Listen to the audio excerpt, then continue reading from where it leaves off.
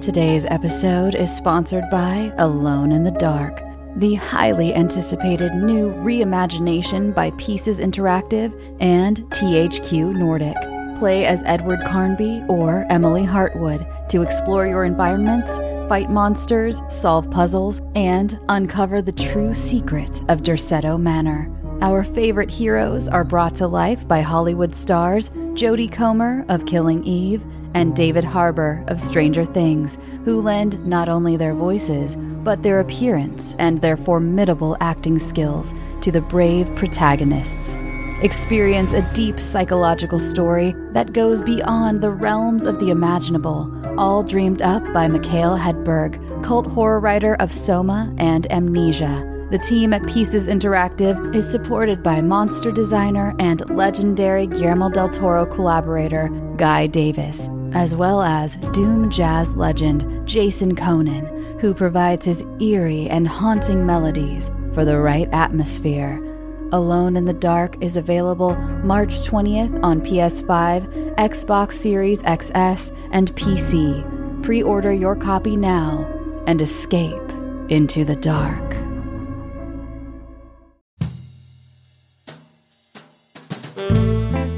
Get in, losers. This is the Lady Killers, a Feminine Rage podcast. I'm Jen. I'm Sammy. I'm Rocco. And I'm May. Our podcast is a tribute to the female-identifying killers in horror and more. Each episode will feature us, your Supreme Court of female murderers, discussing our favorite lady killers, from your Julias and Jennifers to your Carries and Christines. We'll tell her story, decide if it's good for her horror, and answer the most important question of all: would we die for her? Join us on Thursdays as we pull on our sweaters, snatch our ice picks, sharpen our scissors, and honor the lady killers who live on the silver screen. No boys were harmed in the making of this podcast. Yet.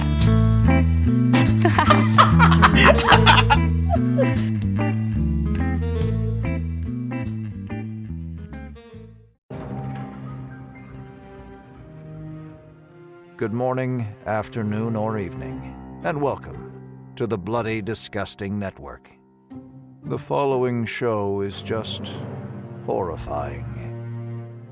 Beware.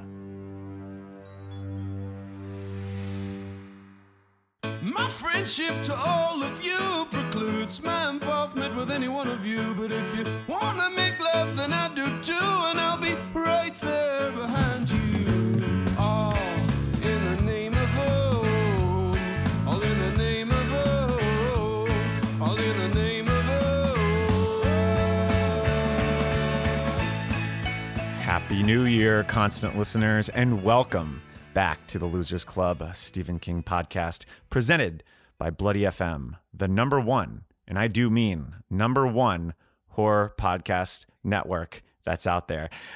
I'm your host, Michael Monroeville Mall Rothman, ready to kick off the first episode of 2023 and the first episode of season 7, lucky number 11. Anyone remember that one? Starring my boo, Josh Harnett, who probably has some sort of papers against me after what I've said on the faculty and God knows how many episodes. But so let me get this straight. So by my count, and correct me if I'm wrong, but I believe we've been doing this now for 6 years. 6 years. It's a pretty long time. How long? Well, I did this last year, and I'm going to do this again. Mostly because I went back to the script from last year and rewrote it for this one. So I decided this is a good bit. I'm going to do it again. So what does 6 years mean? Well, it's certainly more than half a decade, because we were all marveling last year that, oh my God, I can't believe it. We've been doing this for 5 years. That's half a decade. That's a long time. Well, 6 years is more than half a decade. And that means it's now 2,191 days, 52,593 hours, 3,155,580 minutes, and 334,800 seconds. Cue the Rent song. I know, I'm singing Seasons of Podcast. Sing it more time. I can't even do it. I can't do it. I'm not. Who's the guy that was in Dazed and Confused? He's in that, right? Anthony Rapp. Anthony Rapp. Yeah. I love that the whole movie is about like he's making this brilliant film, and then at the end, you see the movie that he's been making the whole movie, and it's just fucking footage of him and his friends. Exactly. Yeah. It's like not good. Well, that's kind of like Reality Bites when Winona Ryder is like, hey, here's my documentary. And then like what they do when the movie's actually not bad. Like it's kind of like just the real world. Oh, yeah. It contradicts itself. The Ben Stiller was weird. Actually better. Yeah, it might be. Never show the work of art, you know? I know. It's not a good idea. But so anyway, look, I just rattled off all those numbers. And granted, not all that time has been behind the mic. I can't say it is. But it does feel that way, especially when you're running a weekly podcast. And for the last 3 years, we've not only been running a weekly podcast, but we've also been doubling up, at times almost tripling up on Patreon content. So, you know, it does feel like the time has weighed on our shoulders in a way. And when I read those numbers, it kind of seems legit. But I still don't know if it proves the Malcolm Gladwell theory for ourselves, but I think we're just going to go with it. I'm going to go with it. I think 6 years in, I think we could say that we're experts. I think we are experts at this. And look, 2023 is only going to add more time to our respective resumes here. And you're no doubt going to hear all about season 7 today, because that's what we're going to be doing. We're going to be talking all about what you can expect from us, the Losers Club, in 2023. But the good news is, I've talked your head off this entire time. As you just heard when we were rapping about rap, I'm not the only expert here shining my CV in 2023. So why don't we go ahead? We all know Caffrey's the only one on this podcast who still listens to CDs. No, I was saying CV, like a curriculum. I thought you said CDs, like that you would listen to, like Dr. Dre on. Or the Rent soundtrack. Or Dazed and Confused soundtrack, volume 1 and 2. I have both of those CDs, and there were 2 volumes for that. It wasn't I just. think okay. so. Yeah, there were 2. Yeah, I think Trainspotting has a second one too, and so does Romeo and Juliet. And I remember getting the second one and loving it because they had instrumentals. Everclear's got a song on there. Well, Everclear is also one of your favorite bands, Randall. And true. I was going to introduce you as this. This is what I had written down. From Chicago down the street like Cheap Trick and carrying just as many guitars as Robin Zander. Randall, say hello and tell us if 7 is your lucky number. It is, but you got to change the reference. You got to get Cheap Trick out of there and get Everclear in there. Yeah, I should have said, but they're not a Chicago band though. They're probably from like they're a Portland band. Delaware. Oh, they are Portland. Delaware. Okay. I just figured they're in Delaware. Yeah, same thing. Rockin' Randall here. Happy to be here. Happy to be in our 7th season. This is crazy. I can't believe it. I love doing this pod. I love all of you guys, and let's rock. Well, is 7 your lucky number or not? No. Okay, I don't have a lucky number. I'm not a fucking freak. Oh, you got Han Solo over here. I don't do astrology. Justin and I aren't telling our lucky numbers. Yeah. Well, okay. Maybe your lucky number is 666 because you're a fucking demon over here. Yeah, ruining all this. One. Yeah. Well, okay. Well, I'm glad you're here. I'm glad you're still enjoying doing the Losers Club podcast. I'm glad that we've done this for 6 years. I mean, I was trying to think about this. If we think about 6 years, so 1977, Star Wars comes out. 1983, Return of the Jedi comes out. We've now run the full gamut of the original Star Wars trilogy in terms of production timeline. It's pretty cool. It's pretty good. I got to say, I'm a kid. Weird way to measure that time. But. I know. You know, I'm trying to think of another way to do it that would maybe be well for you. That's the only way to measure 6 years. It's the only way to do it. Well, the way to do it. 77, 83. Well, you just heard him. Also from Chicago, and as tall as 23 himself, and I'm not talking about the year, you know what I mean? Justin, say hello and tell us where you stand on lucky numbers. You believe in luck, don't you? Oh, you know I do. And I'm not just talking about HBO's luck. This is Justin, Juniper Hill Gerber, hashtag, I guess you say I'm a hashtag Harney for Hartnett. Oh. And yeah, I'm a huge... yes, hashtag Harney for Hartnett. Please remember that going forward. Harney for Hartnett.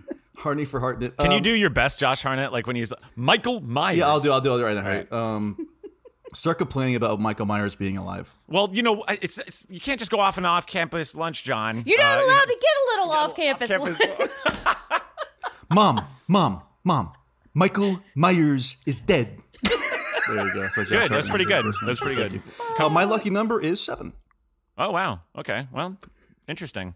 Is it really like 7 or is this a good bit? How do you find out your lucky number? What is this? I don't know. It's something that you gravitate to. It's got to be something that you see in the stars. Where you're you know what? I will say, I feel like the number 23. Yeah. Which, strangely enough, is this year. Yeah. Because Ryan Sandberg was my favorite player growing up, 23. Mm-hmm. He played for the Chicago Cubs. Michael Jordan was 23. He played for the Chicago Bulls. I'm in Chicago. LeBron 23. James. And me. LeBron James. He's a great player. What are you going to do? Yeah, but he's also had like 17 different uniform numbers. He has. He was 6. Pure 23s. Okay. Okay. How about the number 23? Do you like, or is that what's the? I was trying to think. I'm like, there's. Is that Jim Carrey? Here. It's a Jim Carrey movie. Yeah. Or was that number 26? Like Jim Carrey in number 23. They've always said I'm as paranoid as Jim Carrey. And the fraught relationship with Joel Schumacher that I have with Joel Schumacher, because I also I'm probably most famous, despite all the stuff I wrote for years and years. I'm definitely most famous or infamous for my takedown of St. Elmo's Fire, directed by Joel Schumacher. You are. There you go. Google St. Elmo's Fire, Justin Gerber. People are really upset that didn't get the sax sex joke at the beginning of the movie. No, but you like the sax joke that is in number 23 because you're playing the sax now.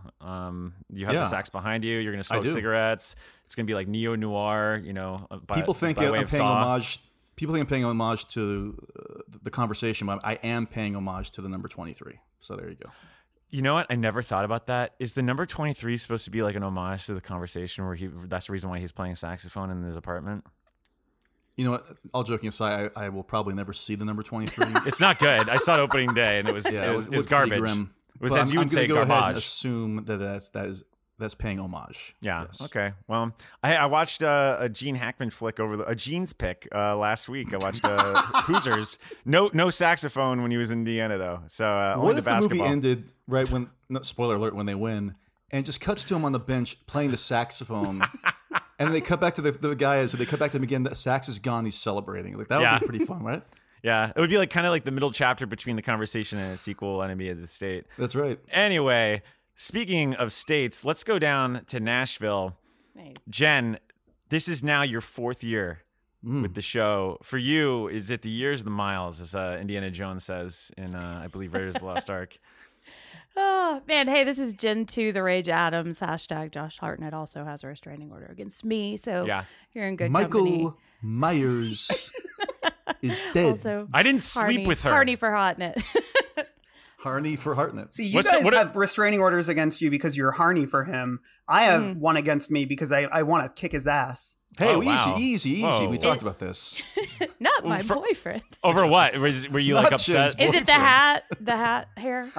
Yeah, he stole my girlfriend when I was in high school. Is that true? Oh, did he? He stole a lot of people's girlfriends when he was in high school. Honestly, he's still stealing a lot of people's girlfriends. He'll just and walk boyfriends, in. apparently, too. That's true, yeah. He's just a good-looking guy, and I know Jen appreciates this because... Oh, yes. And it's not a sweater thing. It's not. I know you think his hair is funny, but like it's certainly just him. He's got an aura. I'll comb it for him. Oh yeah, he's definitely got an aura. Yes. Yeah. And well, I enjoy it very much. Yes. Our restraining order just absolutely tripled down because I know it got extended another 7 years. Yeah. God, so much fucking Hartnett talk. Well. I was trying to think if he has literally any Stephen King connection, and the answer is no. I don't think he does. No. Yeah, I think he was attached to Doo McKee in 2009. He was even like a Chapelwaite or something like that. Yeah, right. He's gonna be in Chapelwaite season 2 when Epic signs him. I guarantee he's Chapelwaite season 2. We got him. He's like Brody's son or something. Jen, lucky number. I don't know. Now I feel like a child for having a lucky number. No. I'm just being a brat. No, I know.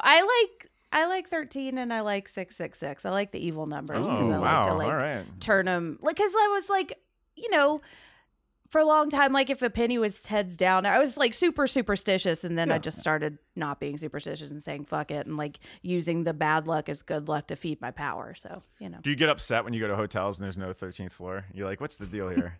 Exactly. Yeah. What's the deal? I actually have not been to a hotel that was more than 2 stories in I don't know how long. So, yeah. I want to say that when we went to Nashville back in last summer, Hot time, by the way. Hot time in the city. Oh yeah, y'all came when it was like 99 degrees. Miserable. I like got like heat sores all over my body, but I don't Trash believe can man here. Trash can man I was sitting there just being like, I like walked into the hotel transporting and a fell on the nuclear floor. missile across the desert. I was in like skins Excuse like me. lipping off, and Sammy's just like, can we have just taken a flight or something? But anyway, Right, and then the Dolly Parton waitress was like, "Hey, y'all." Hey, I got made fun of. I got. You look like you could use a cold glass of water. Oh, hey, honey. Hey, Those sugar. heat sores ain't gonna heal themselves. You know, I got made some really cool guy at the Dolly Parton bar made fun of my girl drink, and I guess you're carrying this story. Yeah, I felt It's a like good I was story. in the Kids in the Hall sketch, the girl drink drunk, and you know what? I'm okay to being a girl drink drunk because it's they're fun drinks and they taste good. So you know. Yeah, exactly. Look, drinks know Clearly no it doesn't gender, I bother always you. say. Well, it's cool. I checked in the newspaper the next day, and it seems like the guy walked off the balcony. So it seems like Oh it's yeah, good. he died. Yeah. He was like, I can't do this Big anymore. story in Nashville. Chicago man kills local The guilt ate him alive. Samaritan. Yeah. The guilt ate him alive. He invested in Tesla, but I'm imagining somebody who's like, you know what? I'm going to wait till season 7 starts to check out this Losers Club podcast. See what this is all about. just off the rails already. Look, this is my second recording in 2 days. Same with Justin, and right. we got off the rails in I think 2 minutes in the last episode. So hey, it's par for the course. This is fun. We're having fun. This is the worst time of the year. Apologies to Randall because it's his birthday soon, but I will say this is not a great That's time why of it's year. the worst time of the year because it's Randall's birthday. Well, Randall We gets have to go like hang out with Randall. I do want to ask this, and I know you don't like talking about your birthday too much, but let's talk about your birthday for a second. Yeah. I'm always fascinated because Sammy's like 2 weeks before Christmas. She hates her birthday, but does it work also a week after the holidays or 2 weeks after the holidays for you? Did you growing up? Was it kind of like your parents were like, well, we just got you gifts, so you're good? Yeah, it was. I have a cousin whose birthday was on actual Christmas, so he really got screwed. But I remember he would always get extra presents when we were at like my grandpa's, and I was usually jealous of that. But then, I wouldn't say I ever got jilted on my birthday, but I definitely think there was reduced present load because I had just gotten a bunch of shit. So I usually get like one thing for my birthday. Well, you got a gift. I actually did get a gift for you this year, so it's pretty good. Is it a Funko? It's not a Funko. I learned my lesson when I got you the only Funko you'd ever want, which is. Are you kidding? I still have it on like it's like literally behind me on that shelf. I don't know if you can see it. It's right there. I got you the Die Hard Funko, right? Yeah, it's not McClane it's though. Reginald Bell Johnson. Yeah, that's what I figured. And It's I actually think I a got Family Mac. Matters Funko. Yeah, I shot you a couldn't kid. make it that. I shot a kid. Yeah, somebody tweeted. I can't actually make that joke anyway. Okay, because we're gonna get more 1-star reviews, and we just got one recently that was like, the movie episodes are okay. Yeah, well, guess what? Fuck you. Let's start about our favorite episodes. Happy season 7, everybody. Happy Welcome season back 7. to the Look, Losers Club, a Stephen King podcast. Look, by the time season 7 happened in X-Files, they were like having like fucking genies pop up and like Mulder making wishes, which is actually a good episode. We got to but get Robert that's Patrick crazy. on this podcast. Oh yes. As I always say when it comes to time, despite what Don Henley says, we must look back. We must always look back. So before we shift gears into season 7, I think it would be wise of us to kind of take a look back at the freewheeling year that was 2022 or season 6 for us, because it's pretty fucking wild. You know, a lot of things happened, and I think that because of that, a lot of the answers to some of these questions are going to be all over the place. Maybe we're going to be all on the same page and be boring. So look, don't come at me if I just hyped you up for some really revelatory answers here. But there were a lot of fun adventures last year, and I think that it's worth celebrating some. So before we look forward, let's look back. Favorite episode of 2022, Jen, what sticks out to you? I think my favorite episode to listen to is absolutely the Stephen King interview. That was just you guys did such a fantastic job with that. And it was so awesome to just see him and talk, and see you guys talk to him. My favorite episode to be on was the Firestarter trailer episode. Oh man. There were a lot of fun ones, but I just remember it was a simpler time. I was so excited by this trailer, and had yet to be punched in the face by the second half of that movie. So, that was really fun. Is there anyone in the world that has been more affected by this movie than Jen? Other than people that actually made it and are in it? Probably yeah, that's true. Not. Yeah, that's true. Yeah. Do you think that, well, actually, that's a good question. Do you think, Zach. God damn it! What's the lead? Zac Efron. David, You Zac think Efron. I've thought about this movie more than they? Than he has? Do you think Probably. it's going to affect his career at all? I don't think so, right? Like, No, he's in super hot. he's in an A24 movie about the Von Erich wrestling family that I am he's fine. so excited to see. That's coming out next year. so he's good then. He's not. He's fine. I think he's Okay. fine. All right. What about you, Randall? What was your favorite up? Oh man, I thought a lot about this, and I wrote a handful down. I mean, obviously the King episode was amazing, but when I think about the episodes that, I don't know, I feel like we touched on really interesting things that we hadn't talked about on the pod before, and I think, I don't know, it was like kind of a sign of where I want to go with the podcast, which is delving deeper into how King's persona has evolved over the years and the ways in which his work and his identity were getting intertwined. Was the Y2 King episode where we talked about Plant and Riding the Bullet. Yeah. I think talking about that time in particular and those projects in particular and this whole idea of digital publishing and where we are now versus where we were then. That was a really fun episode to research and then talk about. Jen, were you on that? I was, yeah. That was one that I remembered. I was like, yeah, that was really I think fun. Justin's on that too. Yeah, right? Justin was on that I too. was on that one. Yeah, that was a lot. Just of fun. feels that was at the beginning of the year, wasn't it? Yeah, it was really early. That might and be then like the right second after episode that, of the year, I think. Yeah.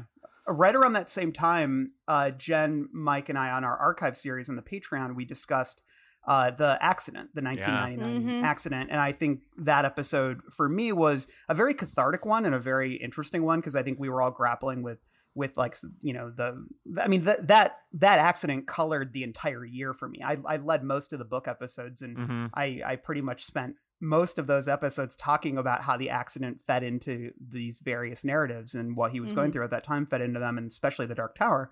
So that episode felt like the beginning of something. And I think a lot of the questions that we tossed around and bandied about and I think moral complexities that there is no good answer to, those were fun challenges to discuss and I think very enriching. And then I think I also just really enjoyed our Talkin' Hawkins episodes because it was fun to just talk Stranger Things. Yeah, I think all of us were on those episodes at least at some point. Yeah, it was on the last season, season 4. Yeah. Well, how about you, Justo? What was your favorite episode?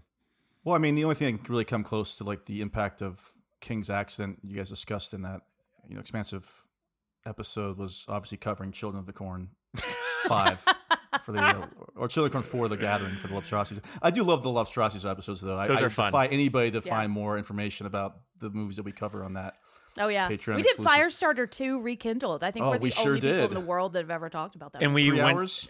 I think what Jen and I. How many hours did we spend on that website? Oh for- yeah, countless. Jesus Christ! Oh, that was a lot of fun. But seriously, I think it was a trifecta of one was doing Fairy Tale was a lot of fun. That was the first time I led a book episode, King specific, in a few years actually. As much as we were kind of indifferent on the book, ultimately I think it was still a great conversation. Yeah, 100% great combo. dissecting it. I agree. Especially because of the build up to that book the whole year, really. And then I loved the launch of the Crichton cast. Yes. And talking about Andromeda Strain and the Talkin' Hawkins. And I did lead a Ghost Story earlier this year. Did we do that right before Peter Straub passed away, or was that right after he passed away? I think it was before. Was It was right right before? before, Wow. yeah, Anyway, I yeah. had the first time I read that book, and I really did like that a lot. So it was a fun year this year. There was a lot of different. It was diverse. I think it wasn't just business as usual. Yeah, I'm glad you mentioned the Ghost Story one because that was a lot like, and I remember thinking like, oh, this would be fun to do, and I didn't really look at the word count for the book, and I was like, holy shit, this is a really long book. This is supposed to be our month when we didn't do book episode, and then I got really into it, and I'm really proud of that episode. I think we killed it on that one, and it was so weird too because I felt it got a little overshadowed because it happened right when the King interview popped up. And so it was like we delivered this amazing ep, and then it was like, oh, we got King. we threw it on, and then like the next week the Ghost Story episode pops in, and it was like, oh yeah, we did this one too. But it's like it's a really cool It'll ep. always be there for people to go exactly. to go listen to it. But I for me it's I can't stress enough how much work goes into these long watch episodes, and The Shining one especially, like it literally almost killed me because I just kept I mean it really felt like I was in like a Kubrick production because I kept adding more and more pages. Like one of these days I'll upload all the notes from these episodes on like Patreon or something like that, just because they're fun to look at, and there's so much research that's in there, and a lot of stuff didn't actually make it into the episode, especially the Shining one, which we had Jed Shepard on. The co-writer and co-producer of Dashcam and host, and he was so game to just keep talking and going into this maze of The Shining because he loves it so much, and we just had such a good time. And I'll never forget like having to postpone it because I had taken a gummy by accident, and it was supposed to be a CBD gummy and it wasn't, and then I lost my mind. And so that was a lot of fun. Weed. You thought, yeah. What's the difference between what you took and what you thought it was? Well, the thing is they have gummies, but the thing is that sometimes the THC can be a little higher, or it could be just higher. And the one I got, that it was like a newer CBD, and it was just a little too intense. And then I also really didn't read it fast, because usually you just take a gummy and that's good. But this one said, tear it in half, which was like, what? And so anyway, bad night for me, really bad night. One of the worst nights I've had in a while. And, but Joe was really cool to like kind of push it back. And it honestly gave me more time to even add more. And I remember Flieger like was at one point, was like, dude, you got to stop. Like this is getting a little out of hand. And everyone, but it was like really cool because everyone delivered, like just came in and just delivered. Like Flieger had all the stuff about all the weird theories, and Rachel just fucking killed it with like all the music that's in that movie. And Jed was really patient about it. So I'm really happy about The Shining. And then on the flip side, like I also really loved The Dead Zone. Like it's my favorite. It's become my favorite Stephen King movie, really. Like at this point, it was really hyped up about that because I wanted to, really kind of hit when you love something, it's almost so much, it's almost tougher to do the episode sometimes because you constantly second guess everything. And I don't know, I was really proud of that episode, and I thought everyone on it, I mean, Randall, you were on that episode, Mel was on that episode, Gretchen Felker Martin was on it, and like I just think we had a really fun discussion. I think we went to some really interesting places, and it's weird because the anniversary is this year, so maybe we'll plug it some more. I mean, obviously we'll plug it some more, but yeah, the long watch ones are great. I know, run it back, just keep doing it. The longer watch or something. The longer watch. End of watch. Yeah. End of watch. But really love that, and The Mist was fun, and we're going to be doing a lot of long watches this year too, so it's definitely become my favorite series that we've done beyond Patreon stuff. But okay, I think this will be an interesting answer here too. Breeziest King read of 2022. Now I'm going to Randall because he just came off of the Dark Tower run. So I'm very interested to see what your answer is going to be here for breeziest read of 2022. Yeah, this was sort of the year of laborious reads, to be honest. Yeah. I mean, I was doing Dreamcatcher, Black House, From a Buick 8, and obviously the 3 Dark Tower books, and then On Writing as well. I mean, On Writing was probably the breeziest read. It's a pretty quick one, and especially the first half of the book, where King's talking about his upbringing, that goes down very easy, and it's so lovely. But when I was thinking about it, I was kind of like, well, it was sort of the first half of Dreamcatcher, because I was reading it and I was like, this is so much better than I remember. Yeah. It's better than its reputation, and like it's flying by, and I love so much about this. And then you kind of get to the last half, and then I was like, I'd say it took me like 5 times as long to read the last half than it did to read the first half. But I'll also say that we did Everything's Eventual as well, and I think a lot of those stories went down real smooth. So I think and then those were all written kind of before this period. So I think this was a period where King was writing a lot. And, obviously he was going through a lot of heavy existential questions, and he was obsessed with death. And that's evident in all of these books that came out this past year. So I love all the episodes that we produced, but, I felt like every one we were talking about really heavy shit, especially like From a Buick 8 and Dreamcatcher, and obviously the Dark Tower. So it was a exhausting year in a lot of ways, but yeah. Yeah. Justo, what about you? I mean, you kind of tackled some big ones this year too. I did, but I think story, fairy one that tale. you didn't mention, this has nothing to do even with quality, although I actually did. This might have been my favorite Stephen King book that came out last year. As a matter of fact, I think it was. And it was Gwendy's Final Task. That was a pretty breezy read. It was really good. It was good. I thought it was good. I thought it landed. Yeah, I liked it. It's still pretty long though, isn't it? It's the longest, not really. but for a King book, it's pretty short. Between 200 and 300, I think, right? Yeah, it's like- I mean, it's I longer think it than was its over predecessor, 3. but also Oh, infinitely maybe. better than its predecessor, in my humble opinion. Mhm. So that was probably the breeziest of the ones. Even the episodes I wasn't on, if I had never read the book before, I made sure to read along. But I think Wendy's Final Task was easily if not the best one, then the breeziest one. Yeah, it's easy to forget about because that one was right in the early It was like March, January, February, I think. February. was Yeah, early. yeah. Jen, what about you? Was the breeziest for you? I think mine was Everything's Eventual. Yeah. I love that book. And it was like I listened to most of it too, and it was some of my favorite audio fiction. Stephen King reads a lot of it. I talked a lot about that on the episode because that was really when I fell in love with audiobooks, was listening to 1408 and the Lunch at the Gotham Cafe and just listening to those again. It was such a treat, and I really love that collection. I think I gave it 5 noses too. Yeah, that was probably my favorite read of last year, just because I mean I remember texting Randall when I finished 1408, and I was like, I can't move. Like I'm so scared. Like that one really got me. And that was just I had to actually temper. I think I like the girl who loved Tom Gordon the year before.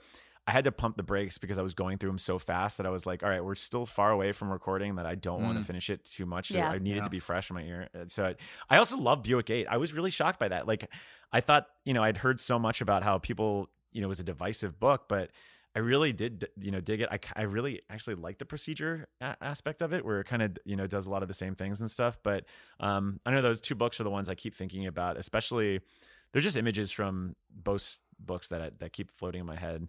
I know, and I actually could see myself going back and rereading those. I don't know if I could say that for a lot of them. Well, like it's on writing, I could probably go back to read. Now, this next one, I want to bet, and if I'm not a betting man, but I would bet that we all have the same answer for this. But toughest King read of 2022, Justo. I think what would you say it is? It was probably Fairy Tale. Yeah. I mean, that's what I would say. That's what I got. Now, I never would have thought that, 4 months ago, because having just, also read Dreamcatcher.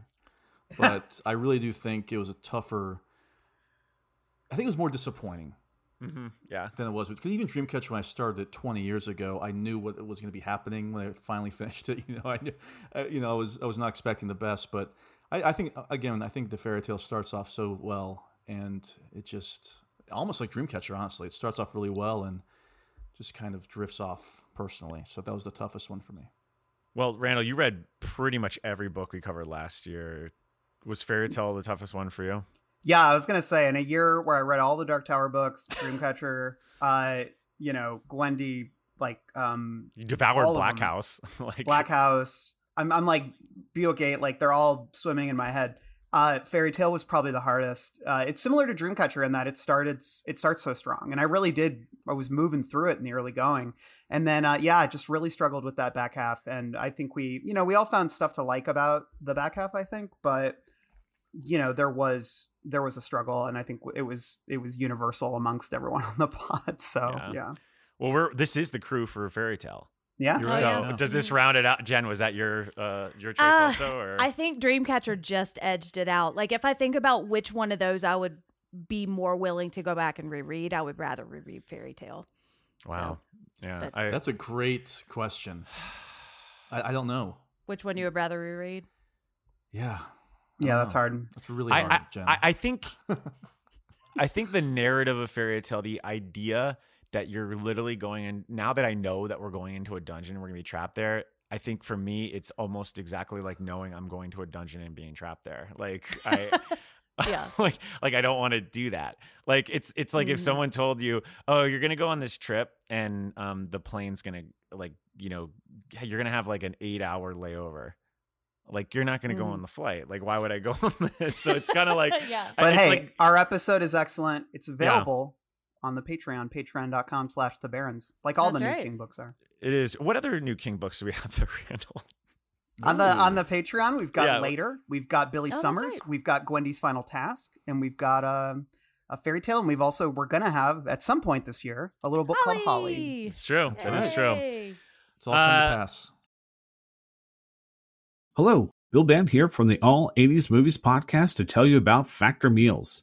Eating better is easy with Factor's delicious, ready-to-eat meals. Every fresh, never frozen meal is chef-crafted, dietitian approved, and ready to go in just 2 minutes. You'll have over 35 different options to choose from every week, including Calorie Smart, Protein Plus, and Keto.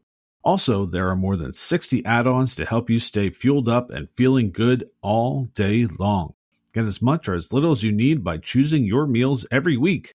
Plus, you can pause or reschedule your deliveries anytime. We've done the math. Factor is less expensive than takeout, and every meal is dietitian approved to be nutritious and delicious. What are you waiting for? Get started today and get after your goals.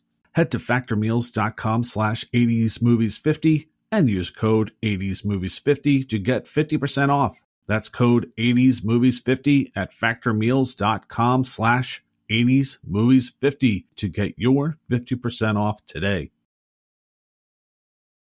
So I put this as a lark because we really only had two. So I guess this is kind of like a Sophie's choice of mediocrity. Favorite King adaptation of 2022, Randall? I thought there were 3. Wasn't there just 2, right? I mean, that kind of says it all, don't you think? What was the third one? I'm trying to remember. We've got. Wait, there was I know we've got Firestarter, Firestarter? and we've got Harrigan's Phone. Yeah, I'm What's pretty the sure other that's one? it, though, right? It might be. Was no shows? I don't think there were any shows. No. The Stand? I'm just kidding. Yeah, because this I always keep thinking The Stand was like last January, but no, it wasn't. It was the like 2 years January ago. before that. Lacey's Story was 2021. Yeah. So it really was the two of those. It was just which is Chapel Wait was 2021. Yeah, I feel like those were at the end of the year too, though, which Yeah. is why they feel kind of closer. I still have not seen Firestarter, and I've also not watched Mr. Harrigan's Phone. All right. Well, you can't answer this, but if you had to tonight, if someone's saying you have to watch either, which one do you think you would? I would rather watch, just out of curiosity's sake, Firestarter. Yeah, I mean, honestly, it's probably better to watch. Like Harrigan's is kind of a bore. I will say. I don't know. I'd stand for Harrigan. I think it's got. I don't know. I think it's like. It's competent, as I said. Yeah, and it is. I think that there's some nice. I think there's some nice shots in it. It's like some nice filmmaking. It's certainly not a waste of time. I don't think either of them are a waste of time. And I've said this on the pod before, but I think as much as we kind of like bemoan the new Firestarter, and it is rough, like there's a lot of rough stuff to it. I do think that there was a piling that there was kind of like worst movie of the year designations on that I think is unwarranted. I thought it was just kind of like a C-, you know what I mean? Because there was like, we all talked about it. There is some redeemable stuff in there. Whereas I thought like Harrigan was like a B- because it was just unremarkable, but it had a lot of things to admire, I think, in it. The filmmaking wasn't bad. It's just kind of like a nothing adaptation because it's also trying to like manifest a lot of things that are very personal and internal and existential. And that's hard to do. And it's a very like austere movie. It's very handsome. And I think it's just not very exciting, but that's not necessarily a bad thing. So no. It just reminds me of like a movie that I'd maybe watch on a sick day in like the afternoon. Like, Mr. Harrigan's Phone. It's on HBO. It's like 2:00. I'm have Robitussin circling through my veins. So I'm not going to watch it ever again. But Jen, what about, it's Firestarter, right? Well, yeah. And I mean, I liked Mr. Harrigan's Phone and I wrote something about it. And so when I tend to do that, I put a movie on repeat and I kind of get into the world of it. And I enjoyed having that movie on as kind of like a background atmospheric watch. Like it's a really great kind of November-y horror movie, because it's not like, and this is what we talked about a lot with the episode. It's not particularly scary, but it's just haunting and eerie. And I feel like I really enjoyed watching it like around Thanksgiving time, But Firestarter, like I still stand by the first 30 minutes of that movie. I do too. Like, and what I liked about it is, first of all, I think Kiera, something. Armstrong, yeah, she was great. I thought she was great. I think the problems with that movie, it just falls apart in the back half. But I like that they tried to do something different. I think they took, I hate to say big swings, but like they didn't just retread the story, and they didn't. No. They did a lot of what I wanted them to do. It just didn't come together like I wanted. That said, if I wanted to watch one of them again, it would be Harrigan's Phone, because I feel like I've got so much emotion tied to Firestarter that it's just hard for me. It's more disappointing. Yeah. Yeah. Yeah. You'll get that great Firestarter movie in 2042. I will. Yeah. As soon as we get the, well, I mean, I was going to say as soon as we get a good Dark Tower, maybe my barometer now should be as soon as we get a good Stand again. Well, yeah, don't hold your breath on the Stand. I think that's going to, but the Dark Tower, save your thoughts because we're going to be talking about that in just a second. All right, last question. What is the one King-related event that you'll always associate with 2022? Oh, come on. No, but I think there's a lot. I mean, think about all the memories that we've had.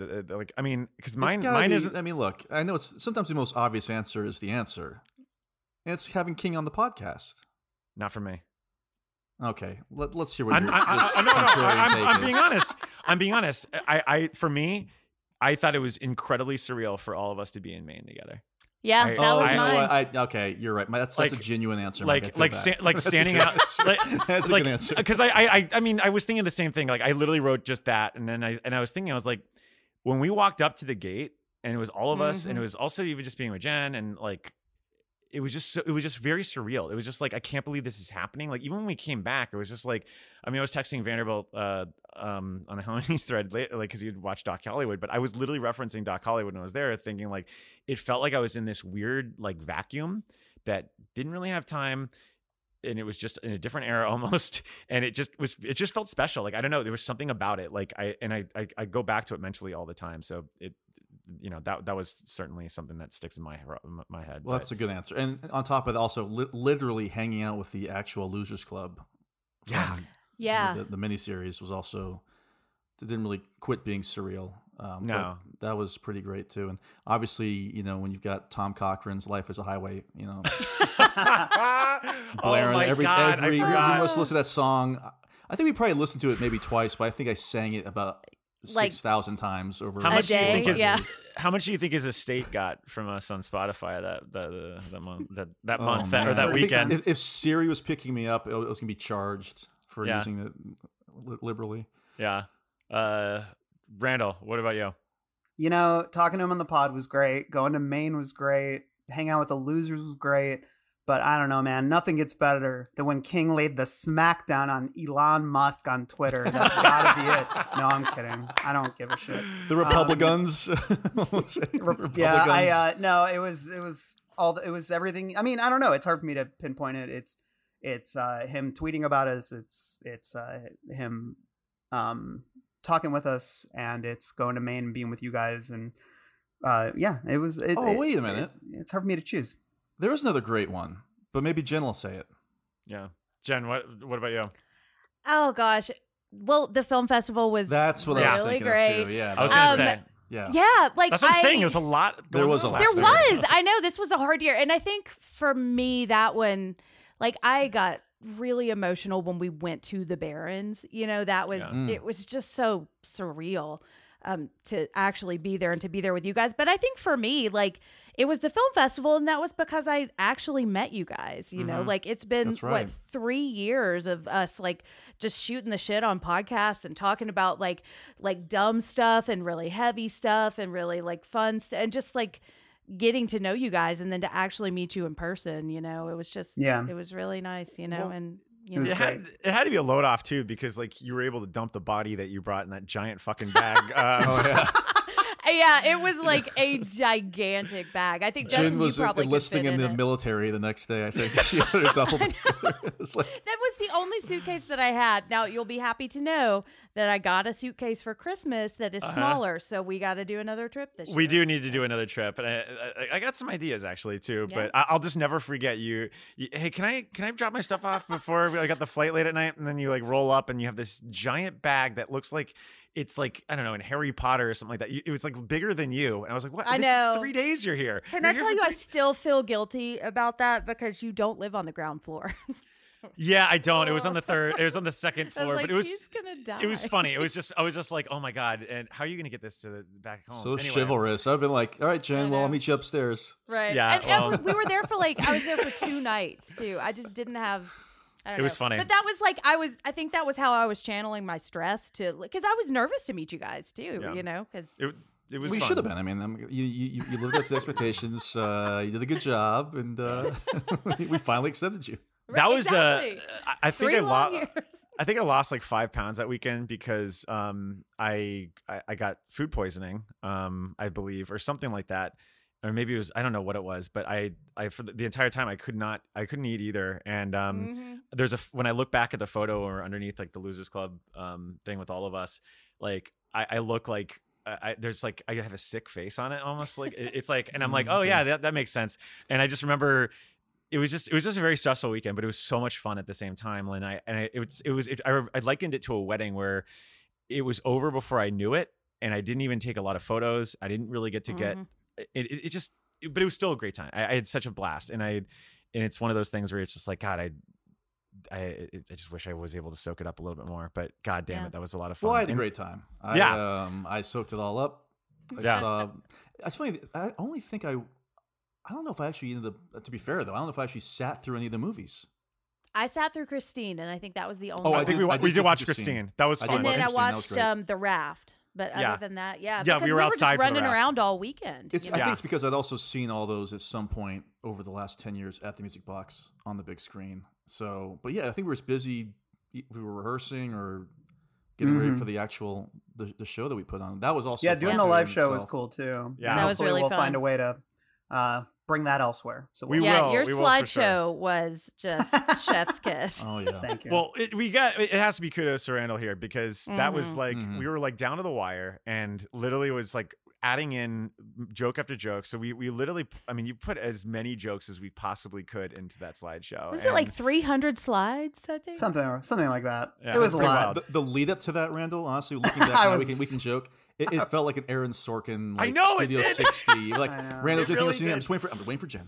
Yeah, like, I need, it was, like why don't we? I'm like, why do we have folders? We need folders like, for our scripts. I'm going out for a cigarette. You know. We did it though. The camera we did it, Joe. We did, yeah. It was really fun. At one point, like Jeff Daniels walked up and it was just like, "I'm going to go down as the man who fired Steve Jobs," and it's like, well, get in line with my legacy.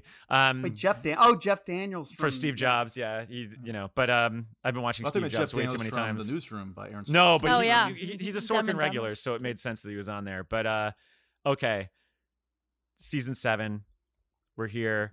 Jen, list out all the titles we're covering. If you follow us on socials, you've probably seen them already. But if you've only listened to the podcast, here you go. You get to hear them all. This is what we're going to be covering this year. All right. We've got The Colorado Kid, Cell, Faithful, Lacey's Story, which I think will be an unlock or a... it's like a rerun. Because we ran it for the series, so we're just going to do it again. So, but that was a really good episode. I really enjoyed that one.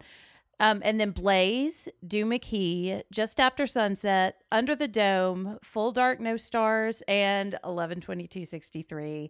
And also Holly. We don't have a release date for that yet, though. We don't. Right? No. It's probably around September. I feel like that's when the I don't want to say books. the real ones, but the big ones come out. Yeah.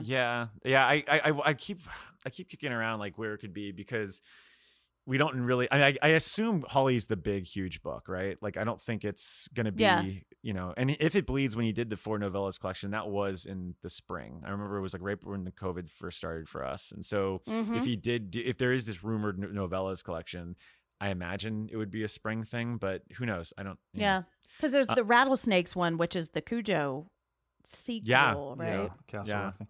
I wonder. I'm trying to think. When was the last year that King didn't have at least a short story novella collection or a novel out? I feel like 2018. Really? He didn't have anything out that year? Maybe 2018. Let me look, because I remember 2018 was a year where it was like our second year doing this, and it was maybe it was The Outsider was 2018. 2018 was The Outsider and Elevation. Okay, so he did have Elevation. So what was it? 2019. No, he releases 2019 is every The year. Institute. It was The Institute, right? So that's it. And then 2020 was If It Bleeds. Yeah, so he's had one. What about 2016? Yeah, you're right. 2020 was If It Bleeds. Yeah. And then what was 2016? Was it Ending Mr. Mercedes or something like that? So it was End of Watch. Okay, yeah. So, I mean, yeah. Although I want Stephen King, he's written a lot of books. He really has. Wait, I would say he's prolific. I'm trying to think. 2017, did he only have Gwendy's button box? I feel like there was another Sleeping one Beauties. Oh, yeah. Okay, never mind. That was 2017. I think he just has something every single year. He said something every single year. Well, a lot of books. Which one are we looking big for? Books too. Huge books. Yeah. This is a big year. Which book are we looking forward to covering the most, Randall? Which one are you? Under the Dome, baby. I love the Dome. I'm a Dome head through and through. This is a book that got me back into Stephen King after a hiatus. Well, not self-imposed. I just kind of fell off, as the kids say. Low-key fell off. And Under the Dome brought me back in a big way. I love that book. Although that's the thing is I've only read it once. I've got sort of big pie-in-the-sky memories of it, being thrilled by it. So that for me is the one I'm looking forward to most. Obviously, though, there's another one that I think a lot of you guys will say, so I won't say that. But I'm also looking forward to Blaze because I've never read it, and it feels like one that I would, like a low stakes Bachman that I might enjoy. So I'm looking forward to that one as well. Blaze being Blaze. And Cell. I've never read Cell, so and I'm leading that one, so I'm very excited for that. It'll be fun. What about you, Justin? As I always say every year, it's always the ones I've never read that I'm most looking forward to. I'm looking forward to The Colorado Kid. I don't know how I never read Faithful, but I just have never read Faithful. But I love baseball, so I'm looking forward to that. And then Blaze and Doom McKee, I've not read those either, so I'm looking forward to it. And then, listen, the big ones at the end of the year, I love. Honestly, that 3 in a row is a really strong 3 in a row. He really was on fire there, in my opinion. But we'll save that for a discussion later on. Is this your biggest blind spot year since starting the pod? I was thinking about that. This might be. It's definitely mine. It's four of the 10 here, right? Yeah. So this is where the tables turn, because I feel like I've read pretty much almost all of these, and the only ones I haven't really is Blaze, Just After Sunset, and I think maybe Faithful? parts of Faithful I haven't read. Yeah. But Cell, this is usually I go into these years and I'm like, all right, new books. But exciting for me this year, especially since the big guns are the ones I've finished. Although last year, I guess Dark Tower I had already read too. So never mind. I digress. Jen, what about you? There's a lot of really good ones this year. I think the one that I am most looking forward to revisiting is Just After Sunset, because it's got my favorite short story ever in it, which I've been talking about for years, and I'm excited to finally be able to actually talk about it without spoiling it for people that haven't read it. And it's also got the gingerbread girl in it. I really like Doom McKee and the gingerbread girl as kind of like companion stories, because there's a lot of recovery from tragedy in those, and I just think it's a really interesting look at where he was when he was writing those stories. So I think that's probably where I'm most excited. But there's a lot of really great stuff. I also really like Full Dark No Stars. So. Yes. I'm excited for that one. Yeah, that's very strong. Yeah. You forgot the other beach story. That could be the trifecta, Jen. Oh, there's another beach one. Which one am I missing? Very Tight Place. Oh, gross. Yep. Gross. Not looking forward to that one. I can't wait. Is the Very Tight Place what I'm thinking it is? Yes, it is. Yeah, it's a porta potty. Yeah. Yum. I actually wasn't thinking porta potty, but well, I mean, it's related. Stuff. Think about okay, never mind. The smirk face on. Yeah. Oh Lord. Well, should we talk about? I mean, for me, it's gonna be 11/22. I'm excited about this one. I'm gonna lead these eps. This is. Randall, should we digress on how we're going to break this down a little bit? I mean, we're still figuring it out, but we definitely are going to, I think, give it the it treatment, and that we're going to spread it out, let it breathe a little bit. And we're also going to do some supplementary episodes, talk to some people. And because there's so much to this book and to the history and everything else. So, because, I think if we want to talk about, we're certainly not going to, as tinfoil brained, tinfoil hatted that I am, we're definitely going to talk about some conspiracy stuff as it relates to the book, but we don't want to talk about that in the actual episodes because King is very big on that would complicate the story too much. Yeah. So we're just going to take the official narrative because that's not the story he's trying to tell, right? He has a different story, and I respect the hell out of that. So, but I do think the JFK, talking about the conspiratorial aspects, because some of that stuff does appear in the book, in sort of muted ways. And I think there could be a lot of really fun discussions around that as well. So we'll be doing some coverage around that, but also stuff that goes beyond that and just sheds more light. The one thing we can reveal is that we are going to have LBJ's great-grandson on, and Randall's going to berate him for his great-grandfather's role in JFK's assassination. It's true. And that's a joke. I'm kidding. Well, I'm kidding. We all know who the grandson is Josh Hartnett. So. Oh, wow. Yes. It all comes full circle. I'm finally going to confront him about stealing my girlfriend and killing JFK. And killing JFK, yeah. You're like, why'd you do that? Allegedly. Why'd you do it? Why'd you do it? Why'd you do that? JFK is dead. JFK. John Fitzgerald Kennedy is dead. Do you think we should? Did Jack Kennedy you up? Should we do a long watch episode on Oliver Stone's JFK? You have no idea how much I would love that. Oh, yeah. It would just be Randall. It would be like no. The thing is, it'll be Spalding Gray style. The two of us are like insanely I'd be obsessed smoking with in this. a dark room by myself. No, it'd just be Randall. No, desk, I'm just, right there talking. with you with this. Oh yeah, like guys. Yeah, I'm No, related Randall to could do somebody his- that got shot in that assassination too. Well, not in. Why didn't I know this? It'll be like when Springsteen had Human Touch and Lucky Town come out at the same time.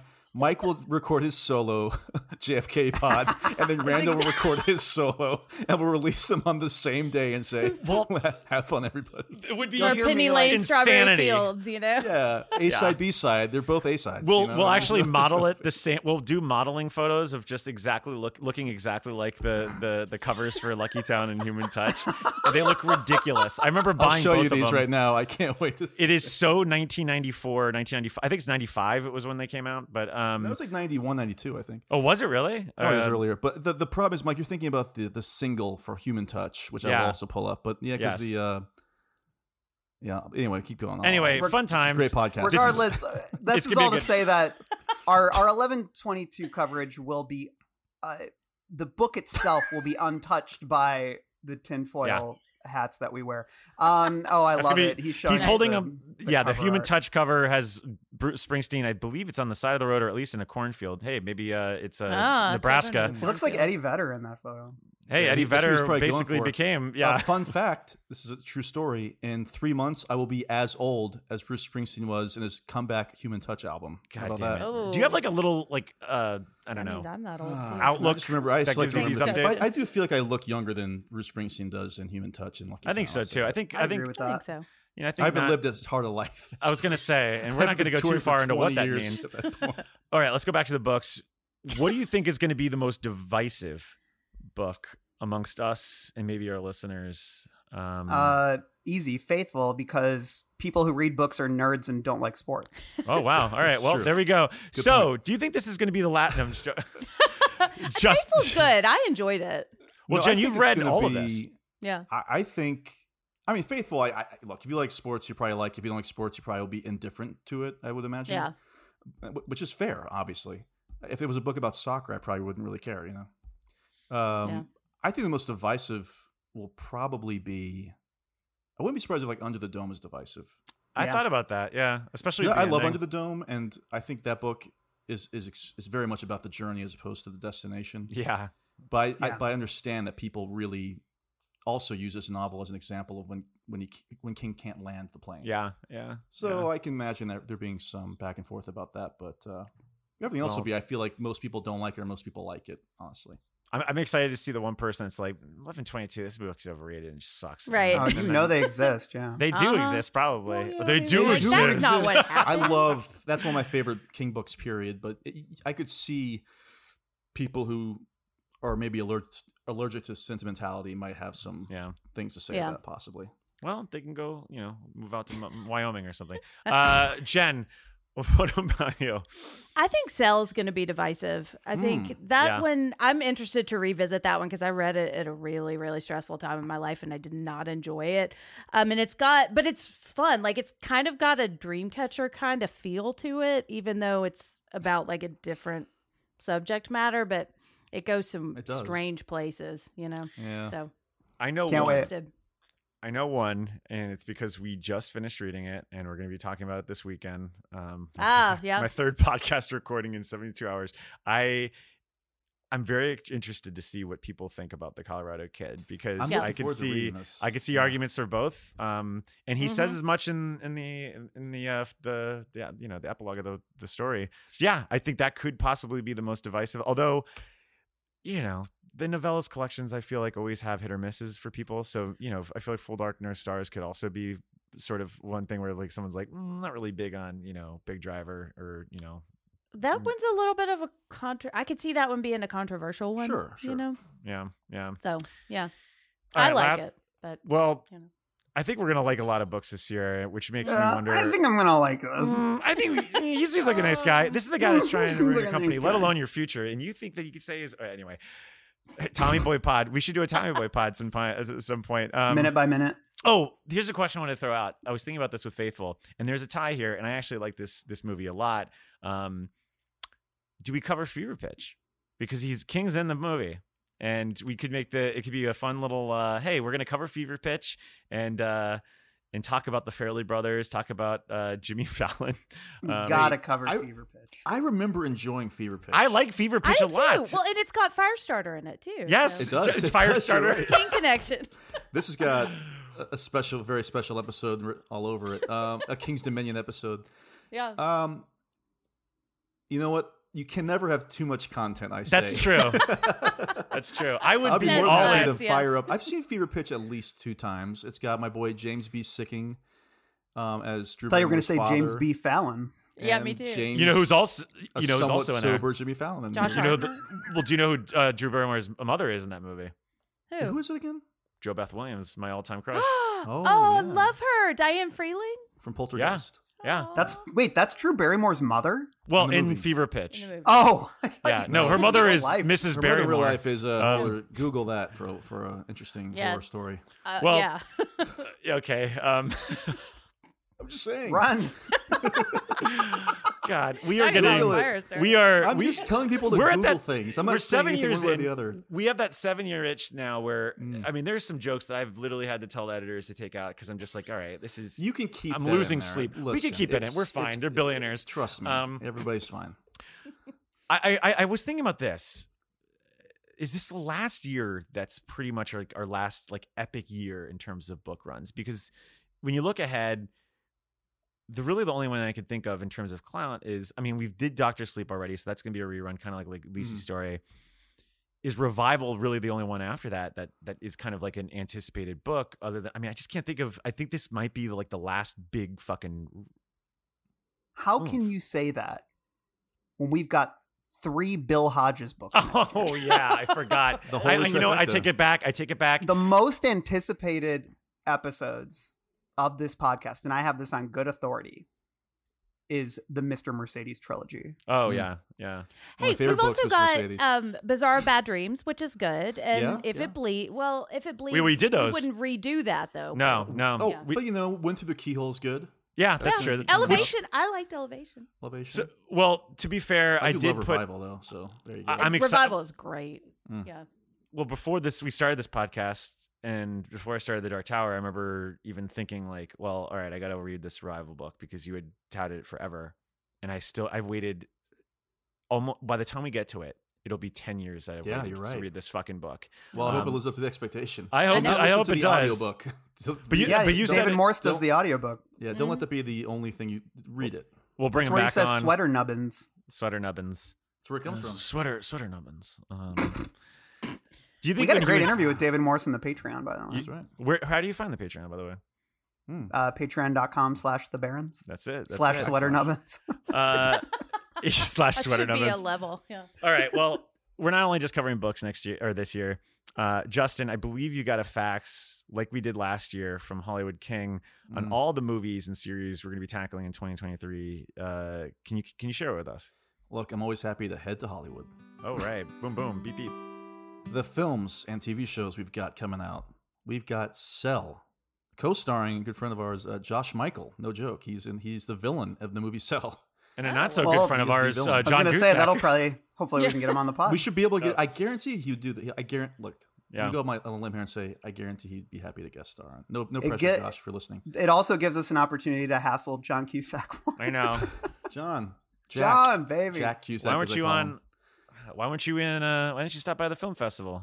Although, to be fair, John, thank you for plugging it. That was really He cool. did plug it. And he's You know. listening right now at an hour into this podcast. Yeah. He is. Yeah, he's like, I got to hear what they're going to do in season 7.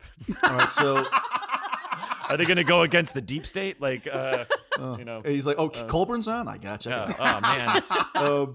We got Cell, the TV show Haven, which I believe is a sci-fi show. Am I correct in that? Which is based Yes. on Colorado Kid.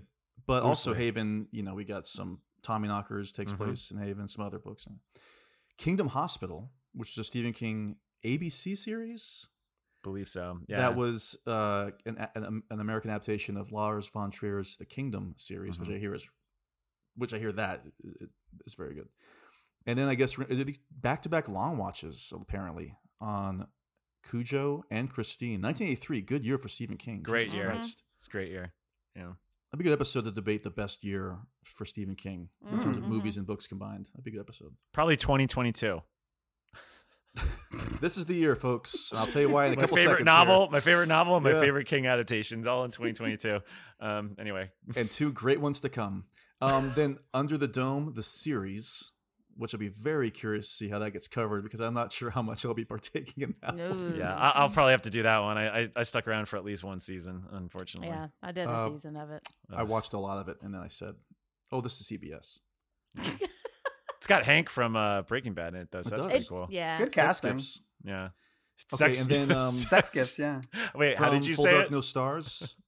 I said sex gifts. No, but Justin, you had a little inflection on that when you did it, like sex gifts. Okay. Like that? I don't remember. Sex gifts. Sex gifts. It's sex gifts. No, GIF, I would do the hard G on gifts. Yeah, it's not that though. So it's sex gifs. Okay, that's a whole other podcast, I guess. Sex goofs. Then we got Big Driver starring Maria Bello. Adam Driver. Baby Driver. He is a big driver, though, isn't he? Yeah. He is. Yeah. He's a big driver, isn't he, folks? In 65, he's going to be a big driver. Hey-o. With some big dinosaurs. Well, I'll tell you what. He was in A Marriage Story, and we're also going to be covering A Good Marriage. Oh, yeah. Yeah. I really like that story. Anthony LaPaglia. Yeah, that's a good story. If you've seen Marriage Story, though, that is not a good marriage. No. But also, if you've read A Good Marriage, that's also not a good marriage. And if you've seen Marriage Joan Story... Allen, Stephen King favorite, Joan Allen, is in A Good Marriage as well. Oh, yeah, that's right. And then, these are two movies I am absolutely, sincerely intrigued about. Rob Savage's The Boogeyman, based on the short story from Night Shift, and one of my favorite auteurs, Gary Dauberman's Salem's Lot, which was delayed from last year. Which is always good, though. And this is we got a great question about this that I think is a sincere question. But yeah, there we go. There's a lot to cover this year in addition to all the stories, too. What can I say? It's a jam-packed year.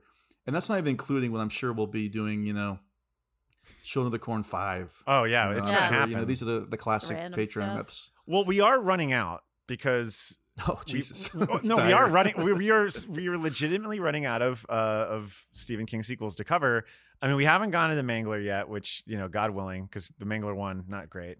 But I mean, the Mangler one is so not good that we got some heat from Brian Burnett actually, because he was because I was like, well, maybe we do the Lobstrosities on the Mangler. And he was like, no, that's an actual adaptation of the original source material, so I don't think he's not wrong. He's not wrong. It's Toby Hooper, but it's so it's is just it not really? good. Yeah, he directed it. Yeah.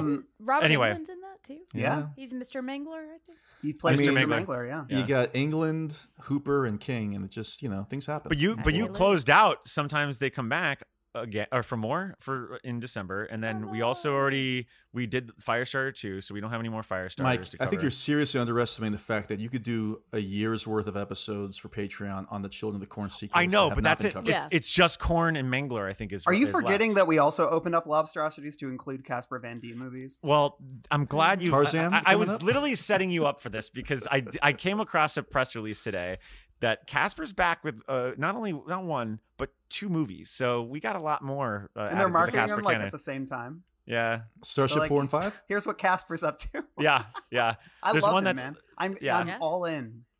Yeah. Hey, His let's daughter do it. is blowing up too right now. Yeah, his daughter was on Stranger Things. Yeah, She was great. The Duffers regretted killing her. They were, because they didn't kill anyone else in the show. So they should have killed at least 7 other people before they killed off the people they killed off on the season. I agree. Huge mistake. Jesus. That's what happens. All right. Listen, that's what happens when you drop episodes at the same time. I know. Can't do anything. So looking at this slate, what would you say is a film that you're the most excited to either see or revisit? Jen, what about you? Vroom, vroom. I want to see Christine again. I'm really Yeah. excited about that one. Yeah. And Cujo, that one was one that I have not watched a lot. I may have only seen it one time through because it really freaks me out. So yeah, I'd be excited to visit that one. Yeah, I'm much more, I think, excited about the book list than I am the film list this year. Yeah, films Fair are enough. tough. Although I will say, like you, I am very excited for Cujo because I first off, I really like that book, but I really do like that movie a lot, and I think that there's a lot to explore there. So excited, and I'm hoping that we can get Dee Wallace on the pod. That'd be awesome. It's one of King's favorite performances, so it'd be great to talk to her That's about a legitimate, like, incredibly strong performance. You feel what she's going through in that. I can't imagine anybody else but her doing that movie. Like, that would be a tough movie to redo, not just because of the effects and God knows what they would have to do with the dog. Randall, don't listen. But trust me, I will not be on that episode. I mean, who are you gonna get? Like, Kate Bosworth or something like that to do the role? I mean, I saw it when I was in high school. I read the book when I was in high school. I'm good. You're good. Yeah. Well, you know the story, yeah. It's fucking fantastic, but I can't. Yeah. Well, you're out. It's hard, yeah. It's hard. You're out on Cujo. What are you in on then? Christine. Oh, wow. I'm in on Christine. I'm in on Rob Savage's The Bozeman. Mr. Yeah. Boge. Love Bozeman. I'll be watching Kingdom Hospital, and which we were supposed to do last year, and we appreciate it. It was a very busy year, and it's a series. So yeah. And I'm also excited for Haven because I like the idea that we have for how we're going to cover it. I think it's going to be a lot of fun. Yeah. And so I think that's where I'm at. All right. Well, you listed half of them, but I'm just joking. Very diplomatic. I like them all. Yeah.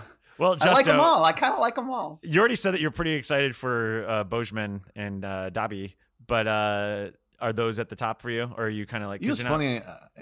I'm sure if I checked Letterboxd, I feel like for various reasons I've seen Christine like 5 times over the last 7 years. I have seen it I was on the commentary for that, and then just for a variety of reasons, Music Box showed it. We obviously showed it at the festival. Of all of these, I would be very curious to. I mean, it's got to be Salem's Lot, though. I know. Everybody's got to be curious. That's what Caffrey's excited for too. So. Yeah, excited is a word. I'm just the most curious of all of these to visit Salem's Lot. Yeah. How about that? Yeah. I mean, are we even sure we're getting it? Like, that's Great the thing. question. I mean, are we 100% sure that we're getting it? I mean, David Zaslav today, I think he came out and said that all the firings and reshufflings and all that shit is like left behind now. It's in the 2022 and he's moving forward and they've got their slate. But like, I assume that means that we're just going to finally get an announcement. I mean, it's probably going to be November. I mean, not November, but September or something like that. I imagine it's going to be the same release date as it had before, but it depends on, I think, if they have confidence in it. Like if they have confidence, maybe if whatever they've done to rework it, if they're confident in it, they'll probably hold off till, September. But I think if they just want to get rid of it, they're just going to dump it on a streamer like in March or April. March, yeah. Yeah. I cannot get emotionally excited about another Stephen King release this year. Like I shot my wad last year. Isn't that weird though? Like I know we beat up dead horse about this at this point because we talked about it in the highs and lows and also in the year cap or whatever, with some of our last episodes last year. But like, it is weird to get excited for these movies now, right? I know. I'm more excited about I think Welcome to Derry, which I'm not sure if that has a release date or not yet, so I don't know if we're going to get it this year. But yeah, I mean, I'm curious, and I'll definitely be interested in it because I love that book. But yeah, I'm going to really try to keep my heart out of being excited about these movies. I know. Derry is. I'm intrigued by it because I do think that it could really be interesting in the TV format. And honestly, like in an era where all we're getting is content, at least it's giving me something to talk about sometimes, and honestly, you could pretty much only go up at this point from after chapter 2. So I think, and I actually like it, chapter 2 parts of it, but like you can certainly improve it easily, and especially getting away from some of the stuff that we expect all the time. So I don't know. Any surprise left turn? I mean, I think Welcome to Derry is probably the only surprise I think we could possibly get at this point that's in production because I don't think we've heard of anything else that's been filmed or been Children in of the development. Corn. We confirm right now. Didn't we confirm like in our meeting last week that was like it was released on the though, shelf. right? Yeah, there's no shelf. It There's one that's just waiting. exists. Yeah. Okay. I know what we get to watch this year. I think. I hope we get to watch I Know What You Need. Right? Oh yes. Marchese's. Julia. You know what? That is true. Yeah. So that'll Julia, be fun. We are hands down the most excited for your movie. So Yeah. no pressure. I'm super excited. And you know what? I'm going to will into existence Mrs. Todd Shortgut this year. This is my year to make that happen. Well, there are a lot of dollar babies out there. So, I don't know if that was eligible for Dollar Baby. We've never. It's not. Maybe that's our next project. We do a Dollar Baby. We have to go look and do a Dollar Baby. I saw Andre. Sorry, Randall. I saw Andre Overdahl like he has a different movie that isn't Long Walk coming out, and I got kind of sad because I was like, I just really want Long Walk. I know. Yeah. But that story sounds. We don't need to get into that. Check out the Halloweenies episode when we preview 2023 horror movies. We talk all about Andre Overdahl. We talk about what is it called?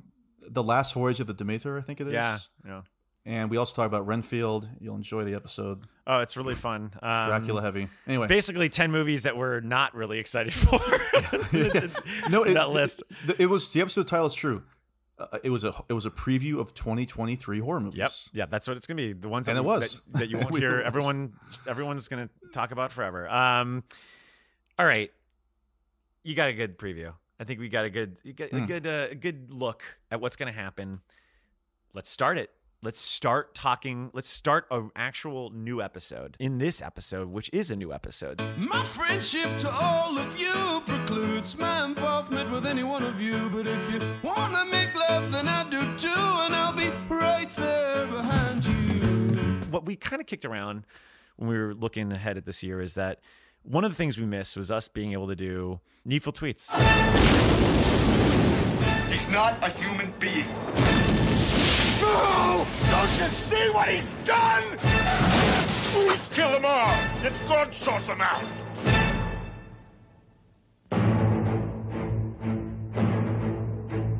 Yep, that's it. We're going to be doing more needful tweets this year.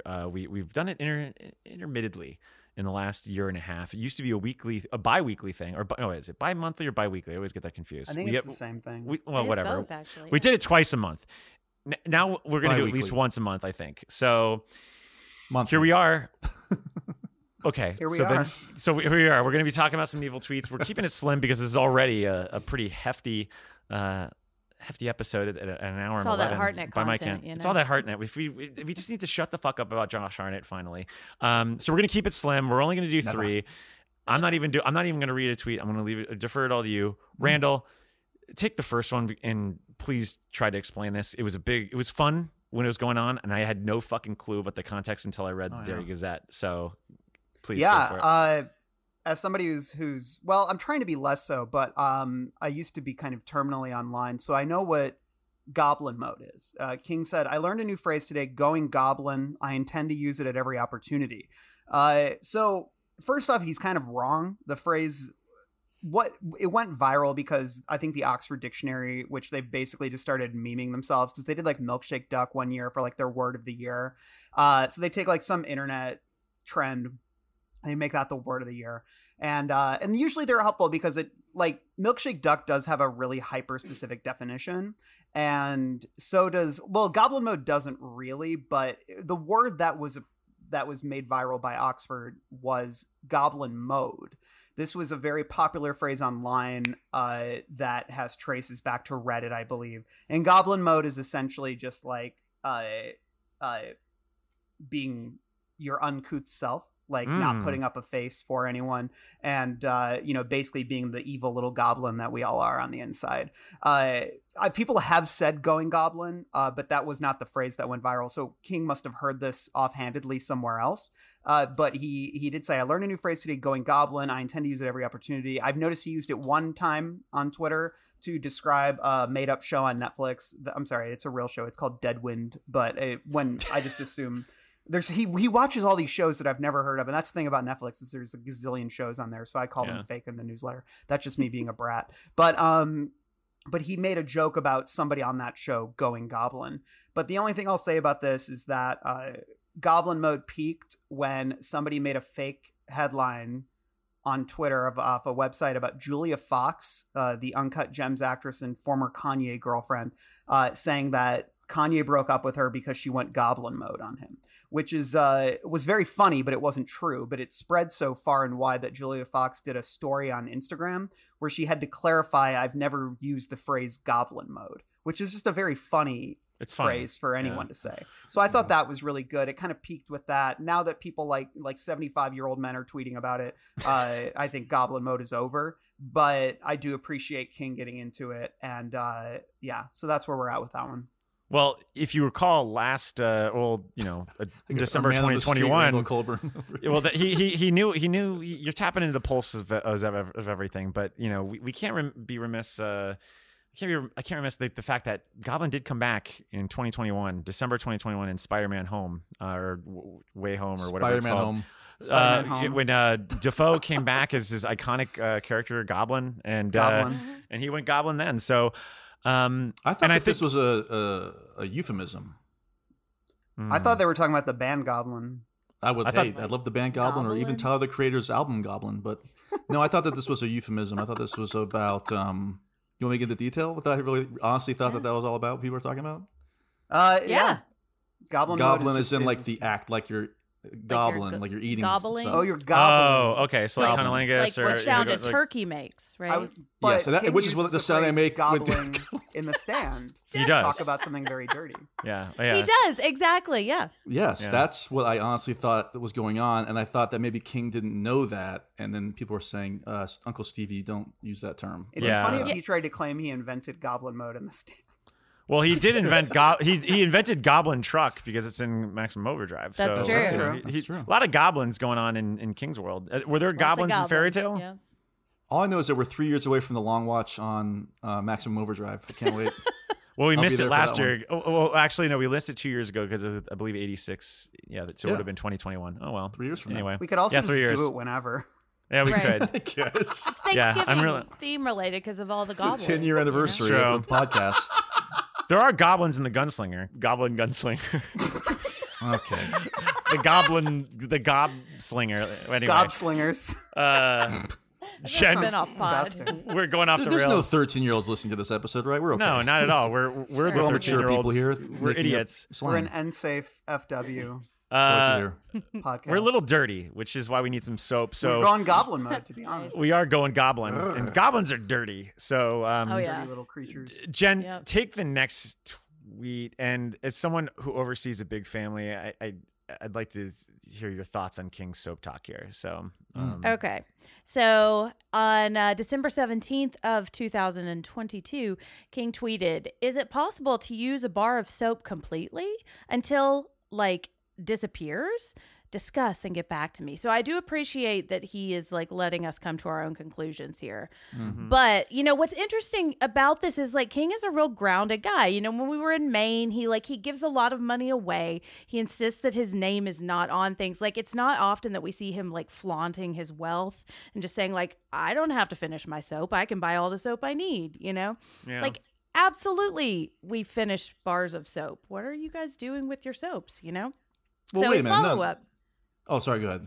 Well, his follow-up was concerning soap.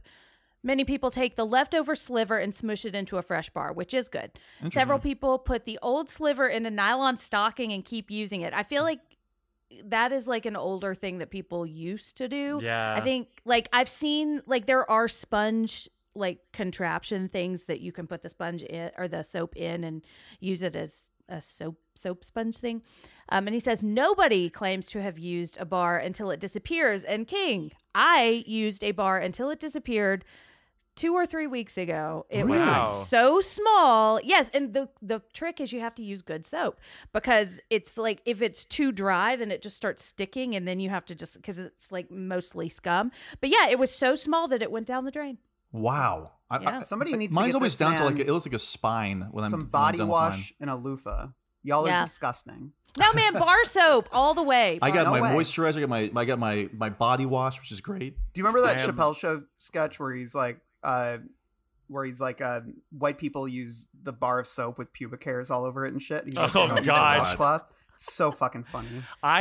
For that very reason, I'm a hypochondriac and I'm also a germaphobe, and I don't touch any of this. And this is kind of a funny story. Hashtag Zach. Hashtag Harney for Hartnett. Harney for Hartnett. But I don't use bars of soap because I am worried about it being dirty. I think that it's a person. If you have a bar of soap, it's your bar of soap, though, right? I do not share soap. It's got to be your bowl. We don't even share soap trays. Yeah. Oh wow. Okay. So even so, there's just something about it's why I only use a towel once. So it's I have to just I wash I can't do it. So one time I remember when we were at a hotel and I can't use the soap at the hotels, and they were out of the squeezy body wash, which I always have to get. And because of that, I had to settle for the bars of soap. Now, sometimes, and it was a 2-day stay, so this worked out well. A lot of the times when you buy the boxes of bars of soap, they give you 2 bars, right? Mm-hmm. So it worked out for me because I used the bar once and I didn't know what to do with it, so I threw it Flushed out. it down and then the next day, I used the new bar for the second day that I had the shower, and I had to throw it out. Now, that was a nice little parable of what it's like living inside my mind because I can't even use a bar of soap more than once. So I don't understand how anyone gets to a point where you could dissipate it down to the very little bar, because that to me, I'd have like a Mulholland Drive fucking aneurysm, or like, just sitting there, So like you have 365 bars of soap a year? No, I use the squeeze. I use the liquid one. Yeah. Okay, the liquid one. Yeah, the that's thing. great. This stuff, is why I stopped using the liquid soap, because it takes so long for me to get all the soap out of the loofah thing that I was afraid I wasn't getting it all out, and that's where the bacteria is growing. That is true. Yeah. The soap cannot harbor bacteria because it's soapy. Yeah, that's true. That's science. Okay. Well, maybe one of these days you'll hear that I actually I use the bar of soap. It'll be like in Good Will Hunting. One of these days I wish that I didn't see bar of soap. Damn, he stole my bar of soap. Yeah, damn, he stole. Oh God. Yeah. All right. Well, has anyone seen Soap Dish? Funny movie. Robert. I love that started movie it so much. Maybe did I watch it too late in life, Jen? Yeah, I watched it a billion times when I was like 10. I saw it in theaters. I saw it at the show. Yeah. How in the hell? My cousins took me. It was a weekday. I Were you remember seeing like it. 4 years old? 4 years old seeing Soap Dish? No, I was 6 years. I was 90, 6. wasn't It was it? 1990. Yeah, I was 6 years old. You were 5 years old when you saw it. Yeah, it's the first time I ever saw Kevin Kline in anything. Oh my I think God. it might have been a September. Oh, God. Let me look and see when Soap Dish was released. It was 1991 actually, so I would have been 6, at the very least 6 years old, and it was released on. Actually, so I was only 6. I was seeing like fucking 50 Goes West. You're out here seeing Soap Dish, And I'm older than you. Good too. The beautiful days when Michael Hoffman. Oh, weird. Michael Hoffman. Who the fuck is that? Uh-oh. You know Michael Hoffman? I don't know Michael Hoffman. Is that like He Bizarro? played Dennis in the Christine movie. Keith No, he Gordon didn't. directed. That's not even. I know. Anyway, Keith Gordon what a wonderful era where you could have a movie like Soap Dish come out on May 31st, 1991. Now you have to have like Spider-Man Home 2 or something. But What are you talking about? Soap Dish sucks. Yeah, I I tried like Soap watching Dish. it. I got 15 minutes in a it's couple so years good. ago, it's a and fun I movie. couldn't do it. It's a fun Couldn't do movie. it. I love Yeah, it. well, maybe you didn't have the element. So Give me Spider-Man at home any day. That and meet Joe Black. I can't Yeah. do it. Well, Justin, you do have the element here because I know do. that you're a big Cormac McCarthy head. So why don't you take the next tweet here? Stephen King tweeted on December 28th. If Taylor Sheridan made a film out of Cormac McCarthy's Blood Meridian, I'd see that fucker 6 times. So who is Taylor Sheridan? Yeah. It's a great question. Taylor Sheridan was the former sheriff on the first 2 seasons of Sons of Anarchy. True story. And he became disillusioned with Hollywood and quit and really went into becoming a screenwriter full time. He is responsible for Sicario. He's responsible for Hell or High Water. Great movies. Wind River, Never which I still saw. haven't seen. But the bottom line is this: he's now extremely famous for basically writing and directing just about every episode of Yellowstone and all of its spinoffs. Mayor of Kingstown, the new Stallone. I mean, Tulsa King. Tulsa King is part of it too, right? He writes, And he's got a show called The Lioness with Nicole Kidman that's in development. It's unreal. It's insane. He's getting Guy everybody is to come to TV. Yeah. He's got Harrison Ford on a TV show now. He is the auteur of all auteurs at this point when it comes to TV. So but I say all that to say, if I had read this tweet 5 years ago, I would agree with Stephen King. But now his products become so whittled down to basic TV, in which all the tropes are repeated throughout his series, that I would not see an adaptation of his, especially this product. I love Blood Meridian, and God help me for calling it a product, by the way. Jesus Christ. I've really become a new critic here. But I would not see Taylor Sheridan's 2023 version of Blood Meridian.